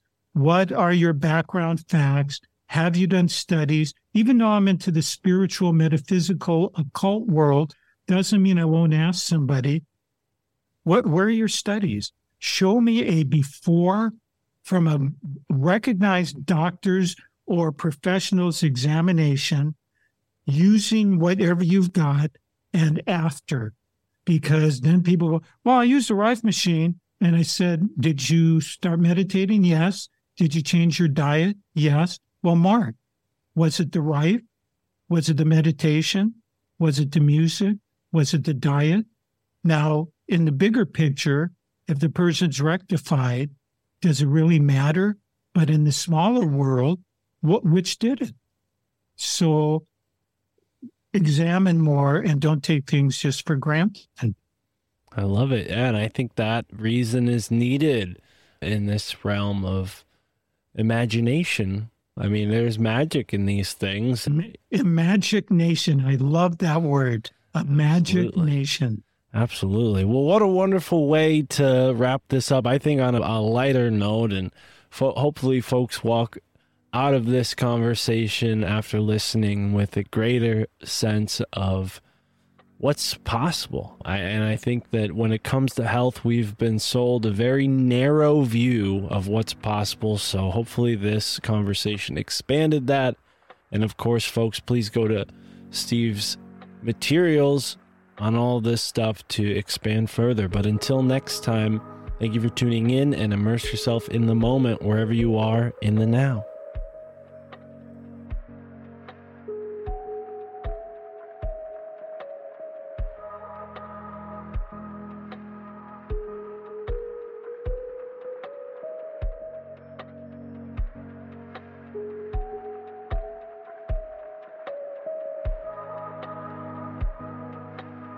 All right, ladies and gentlemen, that is our conversation, our first, hopefully, of a couple with Stephen A. Ross, who was very kind and sent me not one, not two, not three, but five of his books. So I'm going to have some reading to do, and I hopefully will have him back on the show very soon. If you have any questions for Stephen that you'd like me to ask him on the next go around, sign up for the Patreon and leave them in the comments. Sign up for the Substack and leave them in the comments on this episode. Of course, if you are one of those supporters, you got this episode a day early. I'm putting this episode out a little late Sunday, so you're gonna get 2 episodes back to back. Today's Saturday. About to go to Sam Tripoli's show tonight in Broadbrook, Connecticut, so hopefully I'll see some of you there. If you're listening to this and you're a supporter, come through. There's most likely still a few tickets available, although I'm sure this is going to sell out. It's going to be a great show. Eddie Bravo, XG, Sam Tripoli. I mean, how often does Sam even come to New England? What are the likelihoods that they'll be back? I don't know. So I'm going to relish the moment. I'll be there. I hope I see some listeners of the My Family Thinks I'm Crazy podcast. I'm going to be giving out stickers, and I'm going to be giving out a hit kit, maybe 1 or 2 hit kits to some folks. If they recognize me or they come up and say hello, I'm going to give them a hit kit. So right on. Speaking of hit kit, shout out to the hit kit. Number one way to get lit, go to thehitkit.us. Check out all the products. I just got a new hit kit today, and I was waiting to test the QR code here on the show. It's a very interesting design. I'm guessing that Garrett was inspired by my conversation with Paul Stobbs, because oh my gosh, Garrett rickrolled us on the podcast. Jeez, we're really dating ourselves here. Well, I don't want to play this very much longer. This must be copywritten, but we just got rickrolled. The hit kit rickrolled us, and this is a Joker. So I should have expected something. I thought it was going to be wishful thinking. I thought it was going to be a link to one of my podcast episodes, maybe the one with Paul. But either way, you guys all witnessed it here live. Me getting rickrolled by my sponsor, Garrett. Yeah, that's funny. I mean, geez, you can get custom designs on these hit kits. So just think, I mean, rickroll, that's one way to prank somebody, but geez, I mean, depending on how crazy you and your friends are, I mean, you can really go far with the pranks with these QR codes. So have fun, order some custom designs. Clearly Garrett is over there relishing in pranking me. I'm a little stupefied. I don't know what to say now. I was gonna give some more shout outs, but let's just stick with the supporters. Thank you, Garrett. You're the man. This hit kit rules. I guess I can rickroll people now with my hit kit. So anyways, shout out to Stefan, shout out to Rich. They are the most recent sign-ups for the Patreon. I don't have a Substack list right now in front of me, but I know there has been a few people that have signed up for the Substack recently, so shout out to them. And of course, Rockfin, if you are on Rockfin, I've got a bunch of awesome content there. I just published 6 episodes in this past week. I took a little time off, and then I just got back into it. So if you were following us on Rockfin, I did not give up. I'm still there. We are still cooking, and we're doing good on Rockfin. So sign up on Rockfin and check out all the content. We got some free videos too, so go and see those if you'd like. But rockfin.com/myfamilythinksimcrazy. That's ROKFIN, Rockfin. Yeah, a little speechless from being rickrolled. What else did we have to say? Support the podcast. Send us a one-time donation at Mystic Mark on Venmo, at Mystic Mark on PayPal. This is what keeps me going, folks. You know, I don't have all that much money to be spending time on the podcast 7 days a week. I would love to, but unfortunately I have bills to pay and I have goals to meet. So I need to work, and the more support I get for the podcast, the more time I can dedicate to the podcast, and the more episodes I can put out for free, the more content I can put out on the Patreon. Speaking of which, we got so much support in the past few weeks. I have had time to do quite a bit this week, and yeah, I'm really grateful to everyone who has done so. Do not stop. We could use the support now more than ever. We're trying to meet a goal on Ko-Fi to upgrade the equipment, and we're also trying to get up to 250 supporters on Patreon. We're still about 100 away, a little less than 100 now, thanks to a couple people. And once we get to that 250 patrons a month goal, I'm going to be doing at least one in-person interview a month where I travel to a place and interview a person, somebody who maybe wouldn't sit down at a computer for an interview, but would sit down in their backyard or in a sacred place or somewhere interesting, somewhere where there's a conspiracy that's occurred. I mean, we want to really stretch the limits of what it means to podcast, and I can't do it without support. So if you want to see that happen, go over to the Patreon, go over to the Substack, and help us meet that 250 supporter goal. And don't stop there, because once we meet that goal, there's going to be another goal, because that's how life works. You know, you always got to strive for greatness. You know, we've been diving into a lot of hidden history, conspiracy topics. I think we're going to get a guy like Tim Grimes back on the show. Maybe Tim will come back on the show and talk some positivity. You know, it's the summer, it's hot, you might be working hard. I am too, so I think we need to pick me up. So look forward to that, and who knows, I'm going to bring my portable microphone with me. Maybe I'll do an interview with XG when we're smoking a blunt at the venue tonight. So who knows? Sign up on the Patreon if you want to hear that. I'm going to try to corner XG and ask him some conspiracy questions while we're smoking a blunt. All right, that's it, folks, for today's episode. I look forward to seeing everybody in Broadbrook, Connecticut tonight. And go and support my homie One-on-One. I just did an episode with him last week, and it published today. So go and check that out. Juan and I talked a lot about Yale University, Skull and Bones, and that whole subject, which I've been studying and researching. Hopefully we can get Sam, Eddie, and XG down to New Haven tomorrow for a little tour. We'll see. Fingers crossed. But yeah, hopefully as you're listening to this tomorrow, Sunday, August 13th, I will be in New Haven showing Sam the spooky secret society buildings and the graveyard and all the other cool stuff. So anyways, that's all from me. Thank you for tuning in to this episode with Stephen A. Ross. Check the links in the description to learn more about Raymond Rife and pick up copies of his books to really understand how far and away we've gotten as a culture from the healing potential that we had only a couple hundred years ago. And we're really not that far from it today.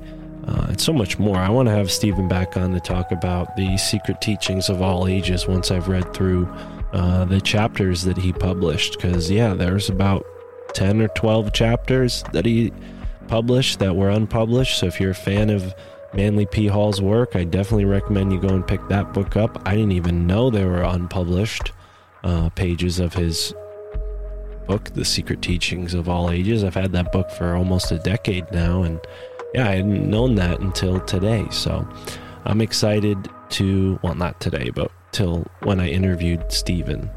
But you probably found that out today. So if you did, go and pick that up from Stephen's website. Anyways, thanks for tuning in, everybody. Have a great moment wherever you are in the now.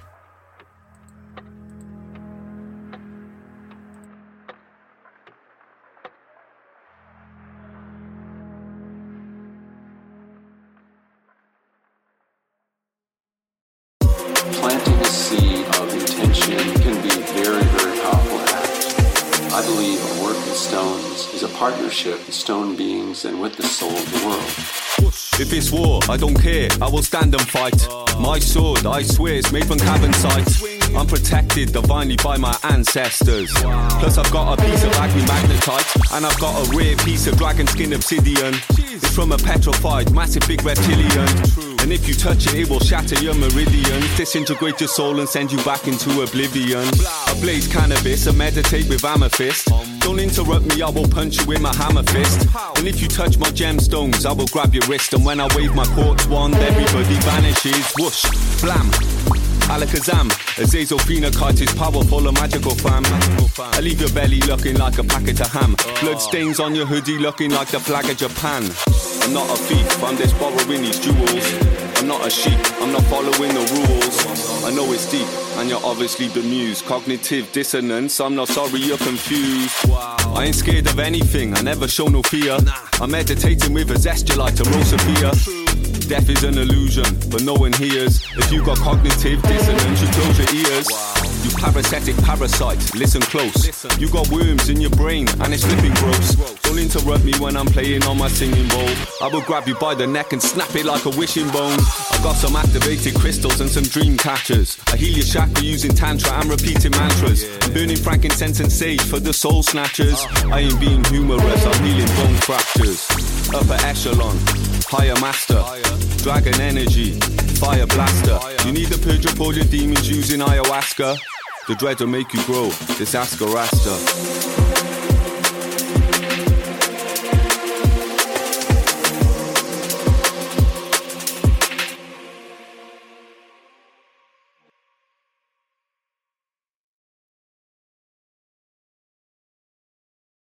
At Parker, our purpose is simple.